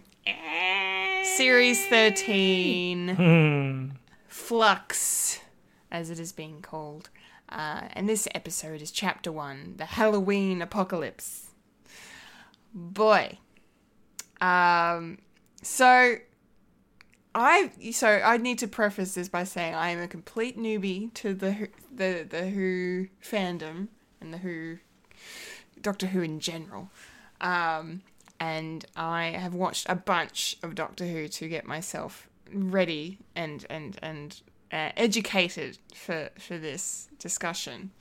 Did you feel ready? And I think I felt ready, yes. Yes. I mean, I have questions, but they're not really relevant per se. Okay. So I'm going to save them until off air. Yep. But no, I just wanted to say that I think I'm becoming a fan. Yeah. I think I'm actually becoming a fan of Doctor Who because I really enjoyed this episode. Woo! I will say up front, I really, really liked it. Oh, that's good. Yeah. Because I was worried because it was setting up a lot of stuff, and there's no real payoff at the end. No. Yeah, that was literally. I took notes. And that was literally one of my notes, I think. The last thing I wrote was... Or one of the last things. It's like, the ending shows all the pieces on the board. The setup is complete. How dramatic am I? But it's true. That's exactly what it does. So, yeah. But no, so thank you for making me watch stuff beforehand, because I would have been like... This would have been a sensory overload. If I'd just gone in with this episode and not really had any kind of context, I suppose, for certain things. So that helped a lot. I'm glad I did it that way. Because initially I was like, maybe I'll just go in blind and see what happens. But then I'm glad I didn't. I would advise against it. Yes. There's a lot of prior knowledge you need for this episode, I think. You can't really just... This isn't one of those Doctor Who episodes where you could just jump in, I think. No. So, yeah. Anyway, how do we want to do this? Do we want to go through the episode bit by bit? Or do we want to pick out favourite parts? You know, certain things? I don't know. I'm the newbie, so I'm happy to discuss it however you guys want to. Let's ask the master. Yeah. What do you mean? He's not in this episode? That we know of. Wait, isn't he dead? I bet he's not dead. Yeah, he's a fucking cockroach. Yeah. He's had more death scenes than Jon Snow. No, he's had more death scenes than Loki. Yeah, there we go. Like, on brand. Haha. Yeah, so we first meet the Doctor and Yaz hanging upside down on a planet that's basically covered in acid. Yeah. And we don't know how they got there, but they got there. So it's in mid-Parel. Yes. And they're pursuing Dogface Boy. What's his name? Caravista. Carvanista. Yeah, a new character to the Doctor Who mythos, and a new breed of species as well. Yeah. I mean, we've had cat people before, And okay. now we're having dog people. So another episode that you need to watch, Kendall, is the first episode of David Tennant's era. Yes. First episode. Oh, did you say first episode? First episode. Oh, okay.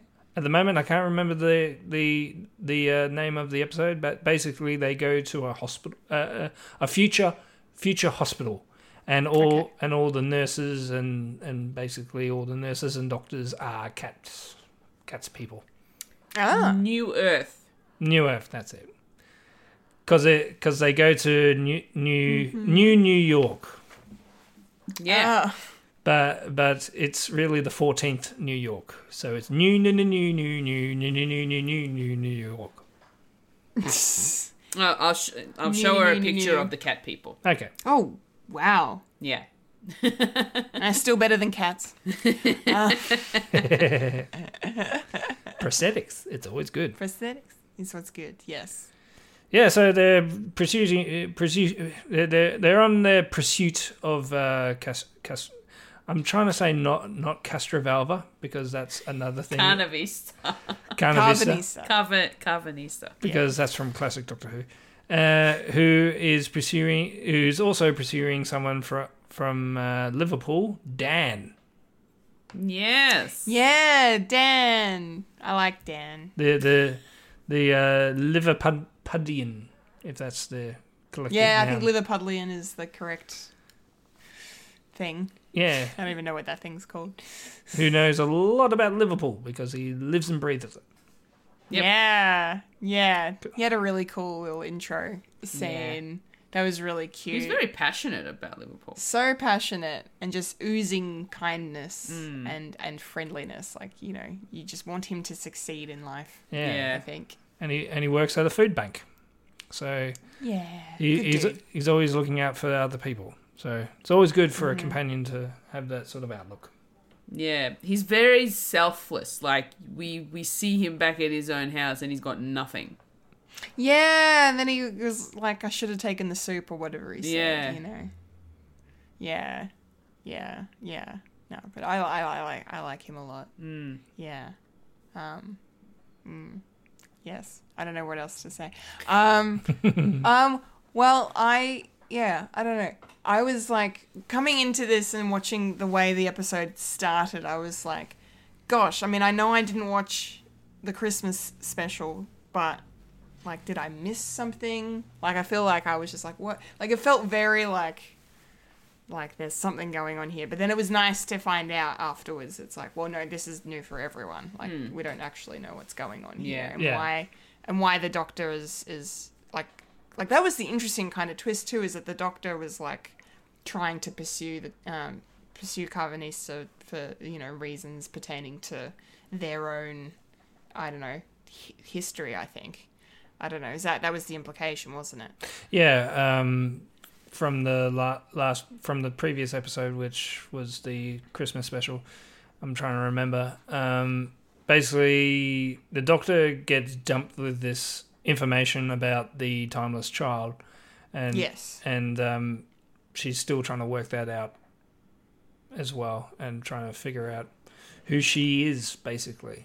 So the last episode was the New Year's Day episode, Revelation of the Daleks. That's it. Not Christmas episode, sorry. I knew it was just a holiday special. Okay, yeah, sorry. I called it a Christmas special, my bad. New Year's. Yeah. Yes, Revelation of the Daleks. Yes, which I've not seen. But, yeah. Pretty cool. It's got the guy who plays Mr. Big in Sex and the City. Yeah. Oh, Chris Noth's in it? Yep. Oh, that's random. Yeah. He's playing quote unquote not Trump not. He's playing a capitalist. Oh. Yeah. Who owns a lot of hotels. And is expecting and he wants to run for president for some reason. I don't know. Yeah. Anyway. Nice. Yeah. So Dan gets captured. Yes. By Dogface Boy. And I like that they use that trope of like, nice costume. It's not, it's pretty good fake, blah, blah, blah. Like that whole thing of like, no, it's actually the creature's look. They played, the way they played that trope, I thought was fun. Yeah. Like just the way, like, because Dan's clearly such a nice guy that he won't be antagonistic towards anyone really. Like, but he'll do it in his own way. That's just super charming and funny. Like the guy with the eggs was very funny. Don't egg my house. Don't egg my house. And he's very hospitable to someone who actually breaks down his door, literally, with an axe. So... Well, he wasn't happy about his door being broken down. No. He was a bit miffed. You better fix that. Yeah, that was good. Yeah. Oh, good. Yes. And then that's when Yaz and the Doctor rock up, I think. And then they just miss them. And then the house gets shrunk because Carvanista left a trap for the Doctor. Yeah. And then we have one tiny little house. And then comes something in the episode that I thought was super cool, and makes me start to really like Doctor Who more, is the fact that we've been introduced to this character named Claire that has already met the Doctor, but the Doctor hasn't met her yet. So there's like this insert relationship situation here, but the audience has no idea who she is, but the fact that we're going to find out at some point, maybe, I don't know, I think is quite exciting. But then, as per my notes, Weeping Angel, fuck off. No, thank you. I mean, I know it's Halloween, but no. But holy shit, how good was that scene? Like, it was very intense. Oh my god. I was like... My heart was like... Yeah, racing. In my throat. Yeah. It was so... It's like reliving moments. I'm like, oh no. It was... Don't look away. Yeah. It was so... I'm like, I know you dropped your keys, but like literally just you've got this. Like the fact that she could... Oh my god. Yeah. Yeah. We haven't seen Weeping Angels in a long time, but it's always good when they come back so they can rekindle that fright of being chucked back in time. So you can live to death. Yeah. Oh god, they're so good. Like that. Yeah, I really like the Weeping Angels as villains in this. Yeah. So it's gonna be interesting to see how Claire connects to the Doctor and to the story going forward, and to maybe what time she's been sent to, because we don't know yet. Yeah. Yeah. It's also interesting that she actually knew what to do when she saw the Weeping Angels. Yeah. But I suppose if she found Doctor Who, if she found the Doctor, and said that they're gonna meet at some point in the future, means she's already gone through that loop, potentially, right? Well, she's already met the Weeping Angels as well, because we've never met Claire before, and No. And a character meeting the Doctor already it has been done before a couple of times. River Song definitely comes to mind, where we meet her. We meet her for the first time at her death. Spoilers, and then all throughout when she keeps on coming back. We don't know when they are meeting for at that present time. Yeah, that's cool. They keep on meeting like at different points in their lives, and they actually keep a diary.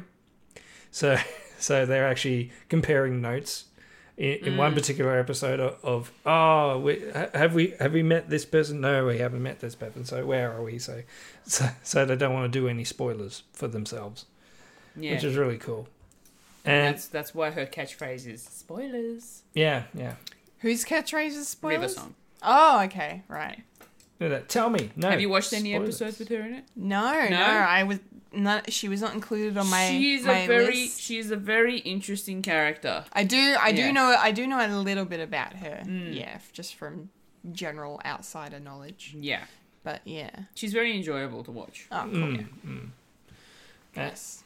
Yeah, and she continues to be in the Doctor Who universe in audio form. So now we're listening to episodes of River Song with previous Doctors from the classic era as well, which is a bit of fun. So yeah, that's cool. So we get to hear River Song with like the 7th Doctor and the 8th Doctor and so on, which is great. Wow. Yeah. Nice. And also there was one bit where we see Martha for the first time, which is the second companion for David Tennant's Doctor, where they meet for the first time, but he's showing off that he can go back in time.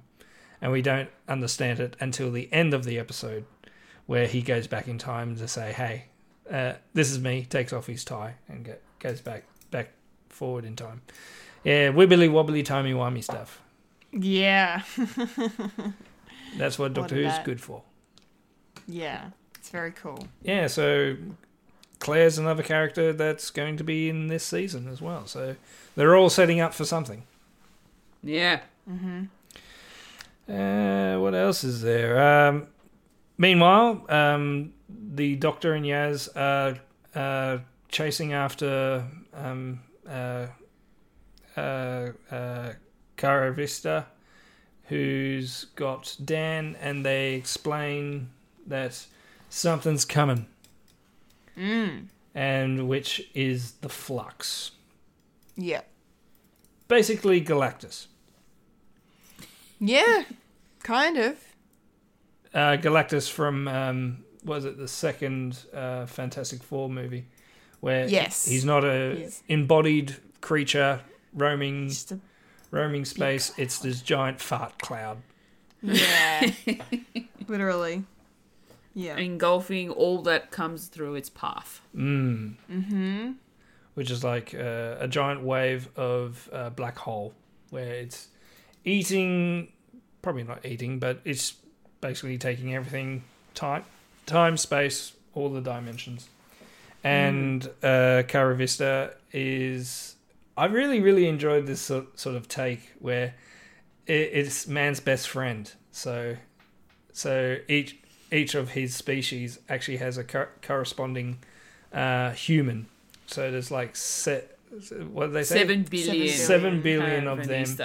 Yeah. Of the Lipari is the name of the Lipari, species. yeah. Yeah.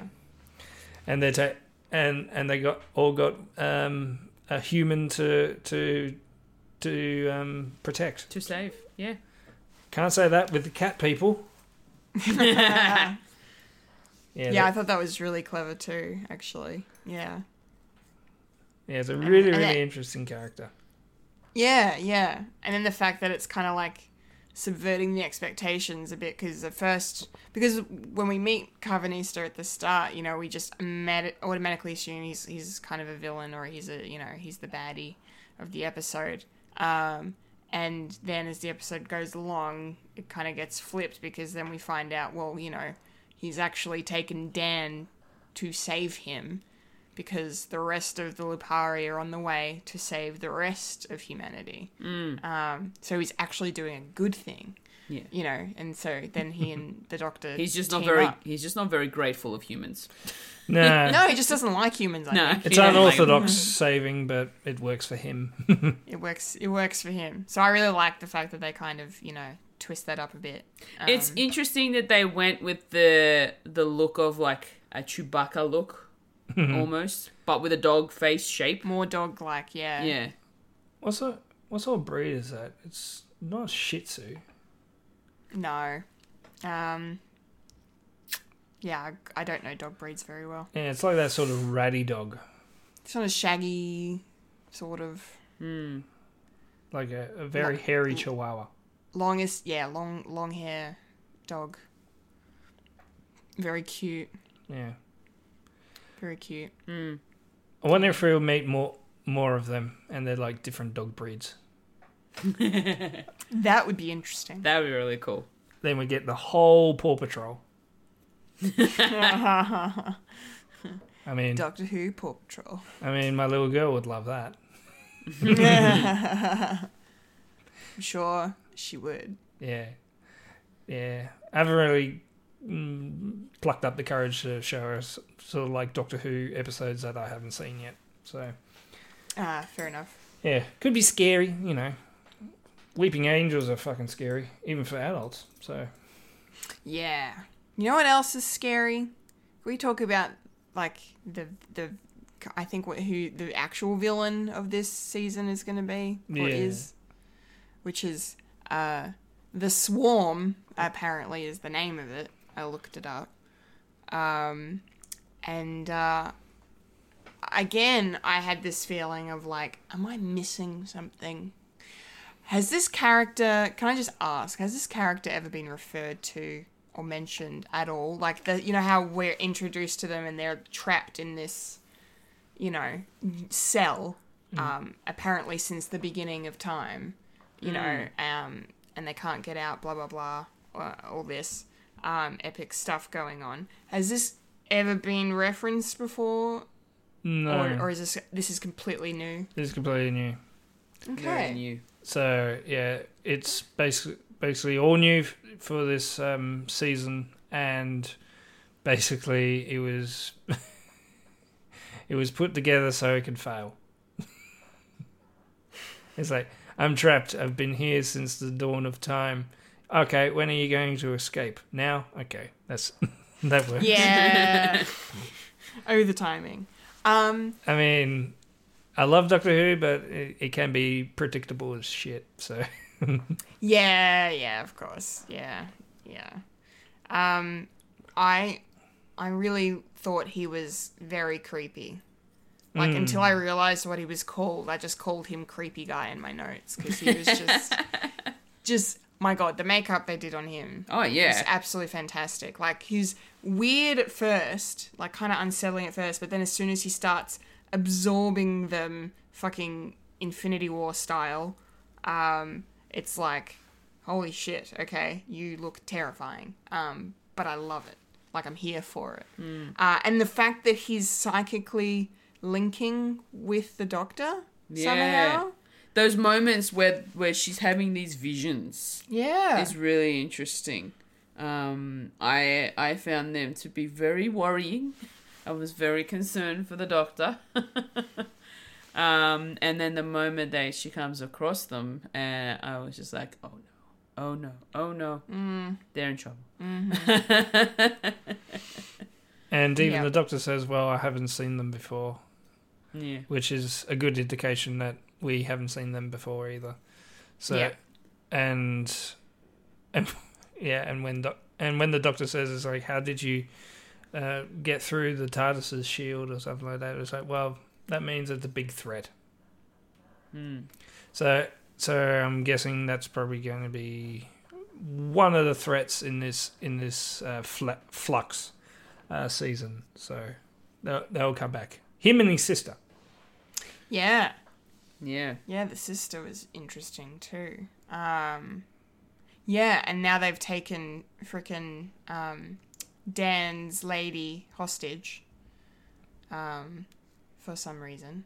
I'm guessing as a way to bring the Doctor to them, I would say.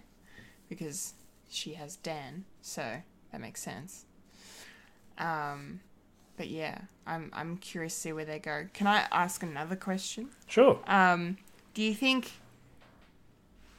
the Swarm is connected to whatever's going wrong with the TARDIS? Because throughout the episode, the TARDIS seemed to be working less and less, and doors were opening everywhere. There was fluid coming out of certain spots, you know, and, you know, Yaz is freaking out, and the Doctor's like, it's fine. Don't even worry about it. Gets the fucking mallet. I love that. I love that attitude of just smash it until it works. But yeah, is the TARDIS playing up? Is that a completely separate issue, or is it connected to the Swarm or the Flux in any way? Do you reckon? That's the thing we don't know. Yeah. Because the TARDIS isn't supposed to be doing that. No. The only time that I've seen that is in Classic Who, where the Doctor was basically the TARDIS needed to be serviced, so he needed to measure the TARDIS, but he didn't want to go outside, so he landed the TARDIS inside of the TARDIS, so he can actually measure it, and basically something has happened, and he was trying to get outside because something was happening, so he had to go into the TARDIS that was in the TARDIS, then he had to go back into the TARDIS, and everything including that, and he got outside somehow, and that would be an interesting that is an interesting episode because that was the last episode for the Fourth Doctor, and he got and that's when he turned into the Fifth Doctor. And in that episode, there's a creature called the Watcher, and this creature has never been seen since. Basically, at the end of the episode, the Doctor dies, and the Watcher was there, and they sort of formed into each other, and they became the Fifth Doctor, which is a regeneration that we've never seen before or since. Wow. So that could be something, but I could be reaching. Okay, interesting. So that's another episode that you need to see, Kendall. Maybe. I don't know.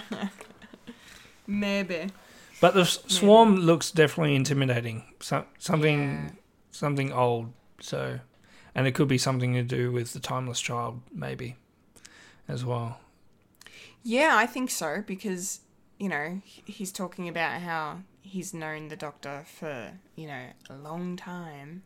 So I just kind of got that vibe of like, just it's pre the war with the Time Lords and everything on Gallifrey and stuff. Like, I feel like it's going back. We're going back into deep Doctor Who stuff, I guess. I don't know. That's the vibe I got. And I didn't write it on the list, that stuff that you need to watch, but it's possibly you need to watch The Fugitive Doctor as well, which is actually in season 12. So you may need to watch all of season 12, maybe. Like just the whole season? Yeah. Okay. Because the first couple That's all right. Because the first couple of episodes you get reintroduced to the Master and then the Fugitive Doctor and so on and so forth. And cool. I think one of the episodes actually has the actually there's one episode that you probably shouldn't see. Oh. Because I know you don't like spiders. Oh no! Look, if I got through it, I think you might be able to get through it. Just make sure you watch it with the lights on. Yeah. Oh Lord, what episode is it? Do I need to look it up? Maybe. What season is it in? I think it's season 12. I come in with a bear with me. Why does it have to be spiders? Why couldn't it be butterflies? Why couldn't it be follow the butterflies? Like Nicholas Tesla, Fugitive. Nope. What, Fugitive of the Judoon? No, not that one. That one's got the Fugitive Doctor in it, which is a big kettle of fish that. Oh, you mean the one with the? Yeah, I remember that episode. It's I think the giant spiders, aren't they? Yeah, in the Arachnids in the UK. That's season it. 11. Yeah, season 11. Oh Lord. That's all right. You don't need to see that one unless you want to see Mr. Big in a different role. Because he's in that one. Oh, is he in that episode too? Yeah, he's in that episode. So if you want to watch that for him, then go ahead. But I will warn you, there's well, I'm not a huge Sex and the City fan, so I think I'm okay. Oh no. Why? Oh Lord, I'm just looking. Oh no. Yeah, I know. No. It's alright. It's only CGI. Oh, nah. Bye. But if you want to watch Doctor Who tackle giant spiders, there is an episode from Classic Who that's funny. Yeah, isn't there like an episode or there's like a whole planet full of them or something? Yeah, the planet goes to. Yeah, Planet of the Spiders. Hold on. God. But it's fun. It's fun. It's from the 70s, so all the spiders are puppets. Puppet harmless spiders. Anyway, getting back on track. Yeah, gold leader. Oh, it's wibbly wobbly. We're talking about Doctor Who. Wibbly wobbly, Different timey times. wimey. Can we go to the ending of the episode? Sure. Yeah. Because I loved this is how I learnt that, you know, they can open the door of the TARDIS in space and not die. I didn't know that was a thing. So that was pretty cool. And the shots of the Lupari all hooking up to protect the Earth from the flux was pretty cool, and it made me think of Guardians of the Galaxy. Yeah. You know, so that was nice. But then I kind of got really like, oh, this is like really uneasy when it was, you know, the Doctor, you know, hurled that beam from the TARDIS at the flux, and then it did nothing, and then you could legit see the panic on her face. I'm like, how the fuck are they getting out of this? Yeah. And you know, and then there's a next week on Doctor Who, fucking Sontarans, and I'm like, I'm sorry. Let's deal with this one at a time. This is what I really enjoy this season, because it's definitely harking back to Classic Who of what's going to happen next week. Because it was all serialized, it was all different stories, and that's why I was a bit weirded out. As like, ooh, this is like Classic Who. This is weird. It's exactly like this as Planet of the Spiders. No. It's alright. It's a puppet, and you can tell it's a puppet. Yeah. Creepy. It's harmless. Not to my dreams, it's not. Mostly harmless. You got the character with a plastic arachnid on her back. Oh Lord, no. It's all right. It's only mind control. Oh God! All right. Let's put a kibosh on the spiders for now. Yeah. Yes. I will make you watch it. Yeah. And you will enjoy it. Help. Yeah. Okay. Yeah. So thoughts like on the ending, like how the fuck, literally, the flux is heading straight at the TARDIS. The door's wide open. How the fuck are they getting out of this? I reckon what's gonna happen is they're gonna get swallowed into it, but they're still gonna be alive in some capacity. So like the flux is gonna keep them alive, maybe, or the TARDIS will prevent somehow. Potentially. But then I'm thinking, isn't this maybe the swarm is connected to the flux somehow? And obviously the swarm wants the Doctor alive, so maybe that's what'll save them. Michael? Hello. It could be a number of things. It could be a world eater. It could be also a dimensional jump as well, where if it gets eaten, then if you get swallowed up, you go somewhere else. Not necessarily, probably through time, probably through space. You know. So there's a giant weeping angel, just possibly. There has been weird stuff before, and it looks like the angels are coming back as well. Because hold on, did I keep it up? No, I didn't. Stupid Michael. There was actually other names for the episodes coming up as well, which I'll look for later. There was also a little bit in this episode about Liverpool in the 1800s as well.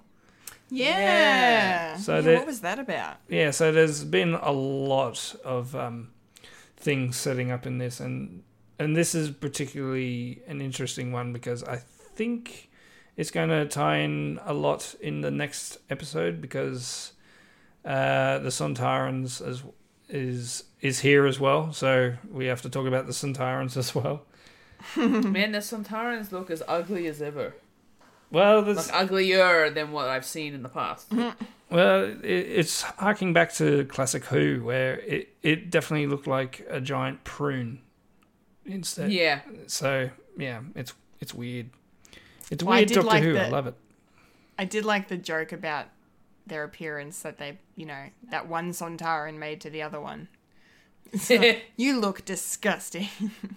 Okay, let's not dwell on it. No, seriously, like really bad, whatever it was. Like it was very amusing. Yeah. So they may look like classic Who, but they still talk like new Who. So there you go. Melting a lot of bastards in acid. Yep. I never really got why that's a catchphrase now. Melt him in acid. Yeah, so the next episode is called The War of Sontarans, and it looks like a war between humans and Sontarans, which we haven't seen before. So that's why I'm thinking maybe it's a dimensional jump. Because aren't they 30 trillion light years away, as the title card said in the episode? Like, that's a little bit of a distance. Yes. So pick up and put you down somewhere else. So, and the next episode it's back on Earth. So how did they get past the blockade? Yeah. All these questions that need to be answered. So many questions. Yeah. No wonder it's called Doctor Who.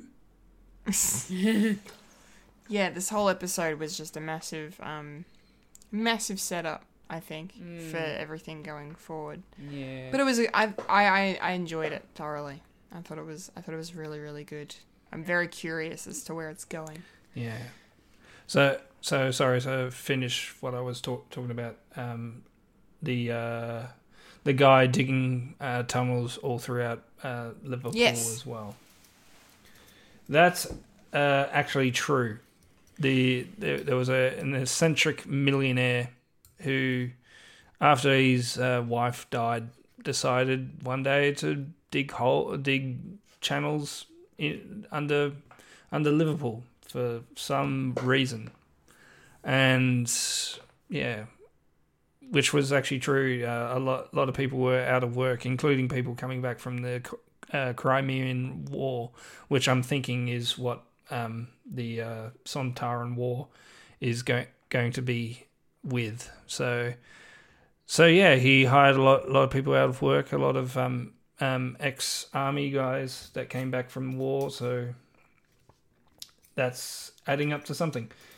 Yeah, this is a problem with this episode. It's setting up a lot of stuff, but there's nothing really anything to talk about, which is a shame because I like Doctor Who and I like talking about Doctor Who, but this definitely has stumped me on where things are going. Okay. So it's a bit like Loki in that respect. Right. Stumped you, has it? Yeah. Interesting. Keeps me on my toes. So do you think maybe there's too much setup and not enough plot? Yeah, I think if I'm going to have my critics hat on it, it's just too much setup for, and will it pay it off in another 5 episodes? Hopefully. I mean, each episode is an hour long, so close to an hour long. So hopefully it's a good payoff. Hopefully.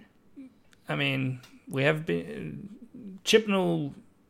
The Chris Chibnall era is definitely has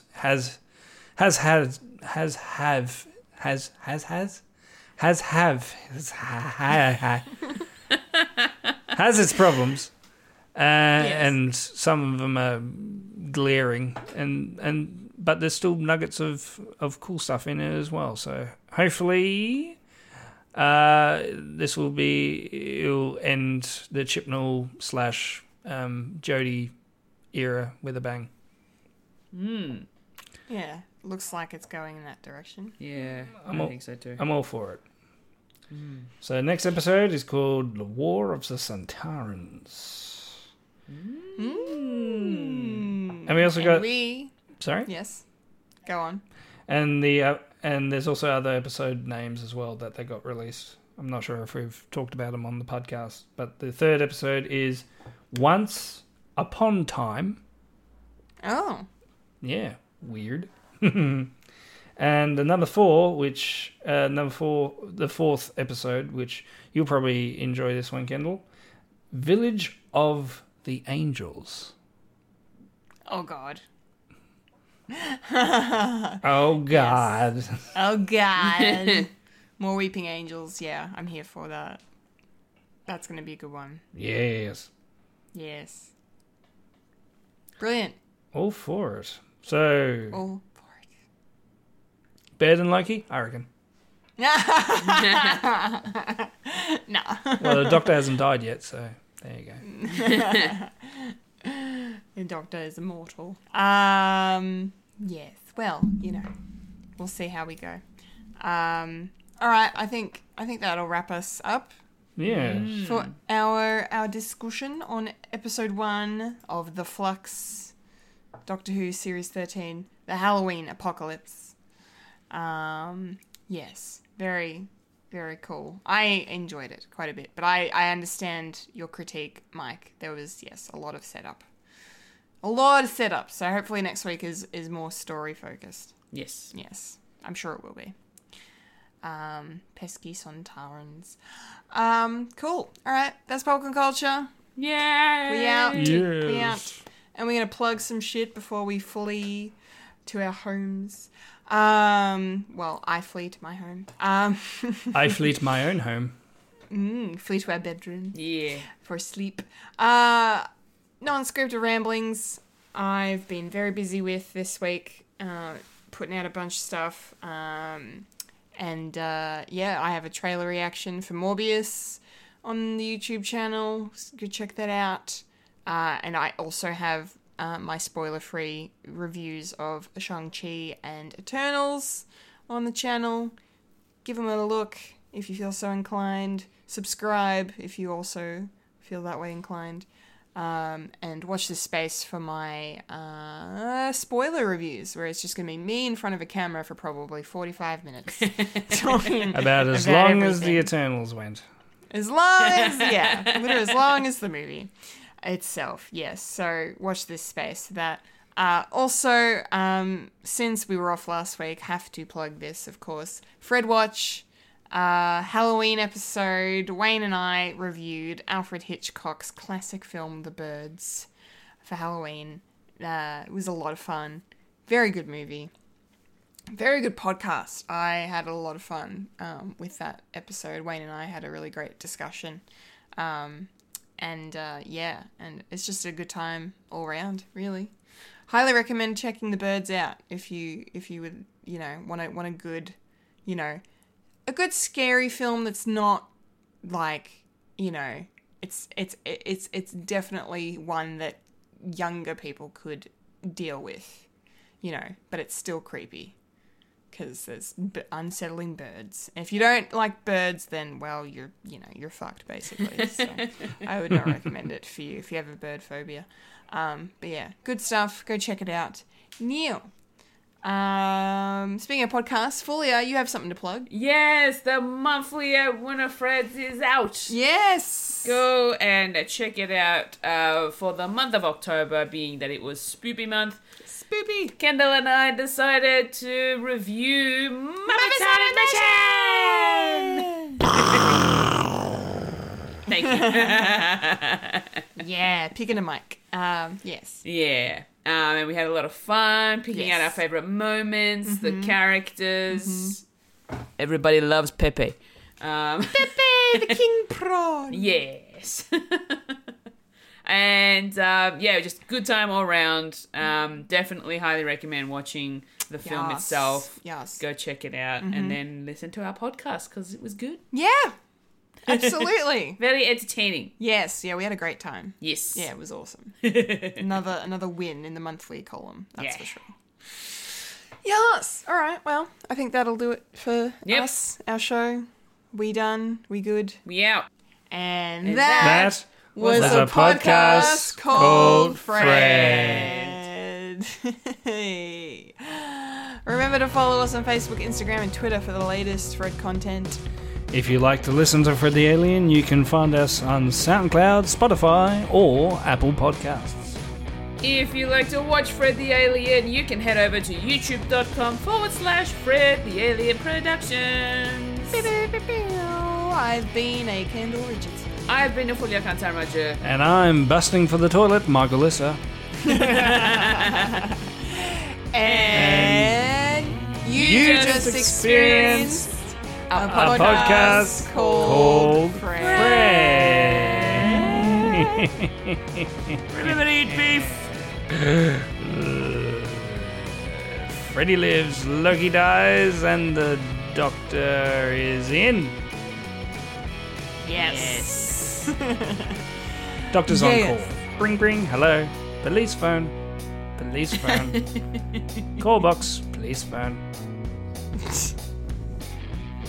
Remember to look after yourself and your mental health, everyone. Yes. And thank you so much for listening. Yes. We appreciate it. Get a dog up, yeah.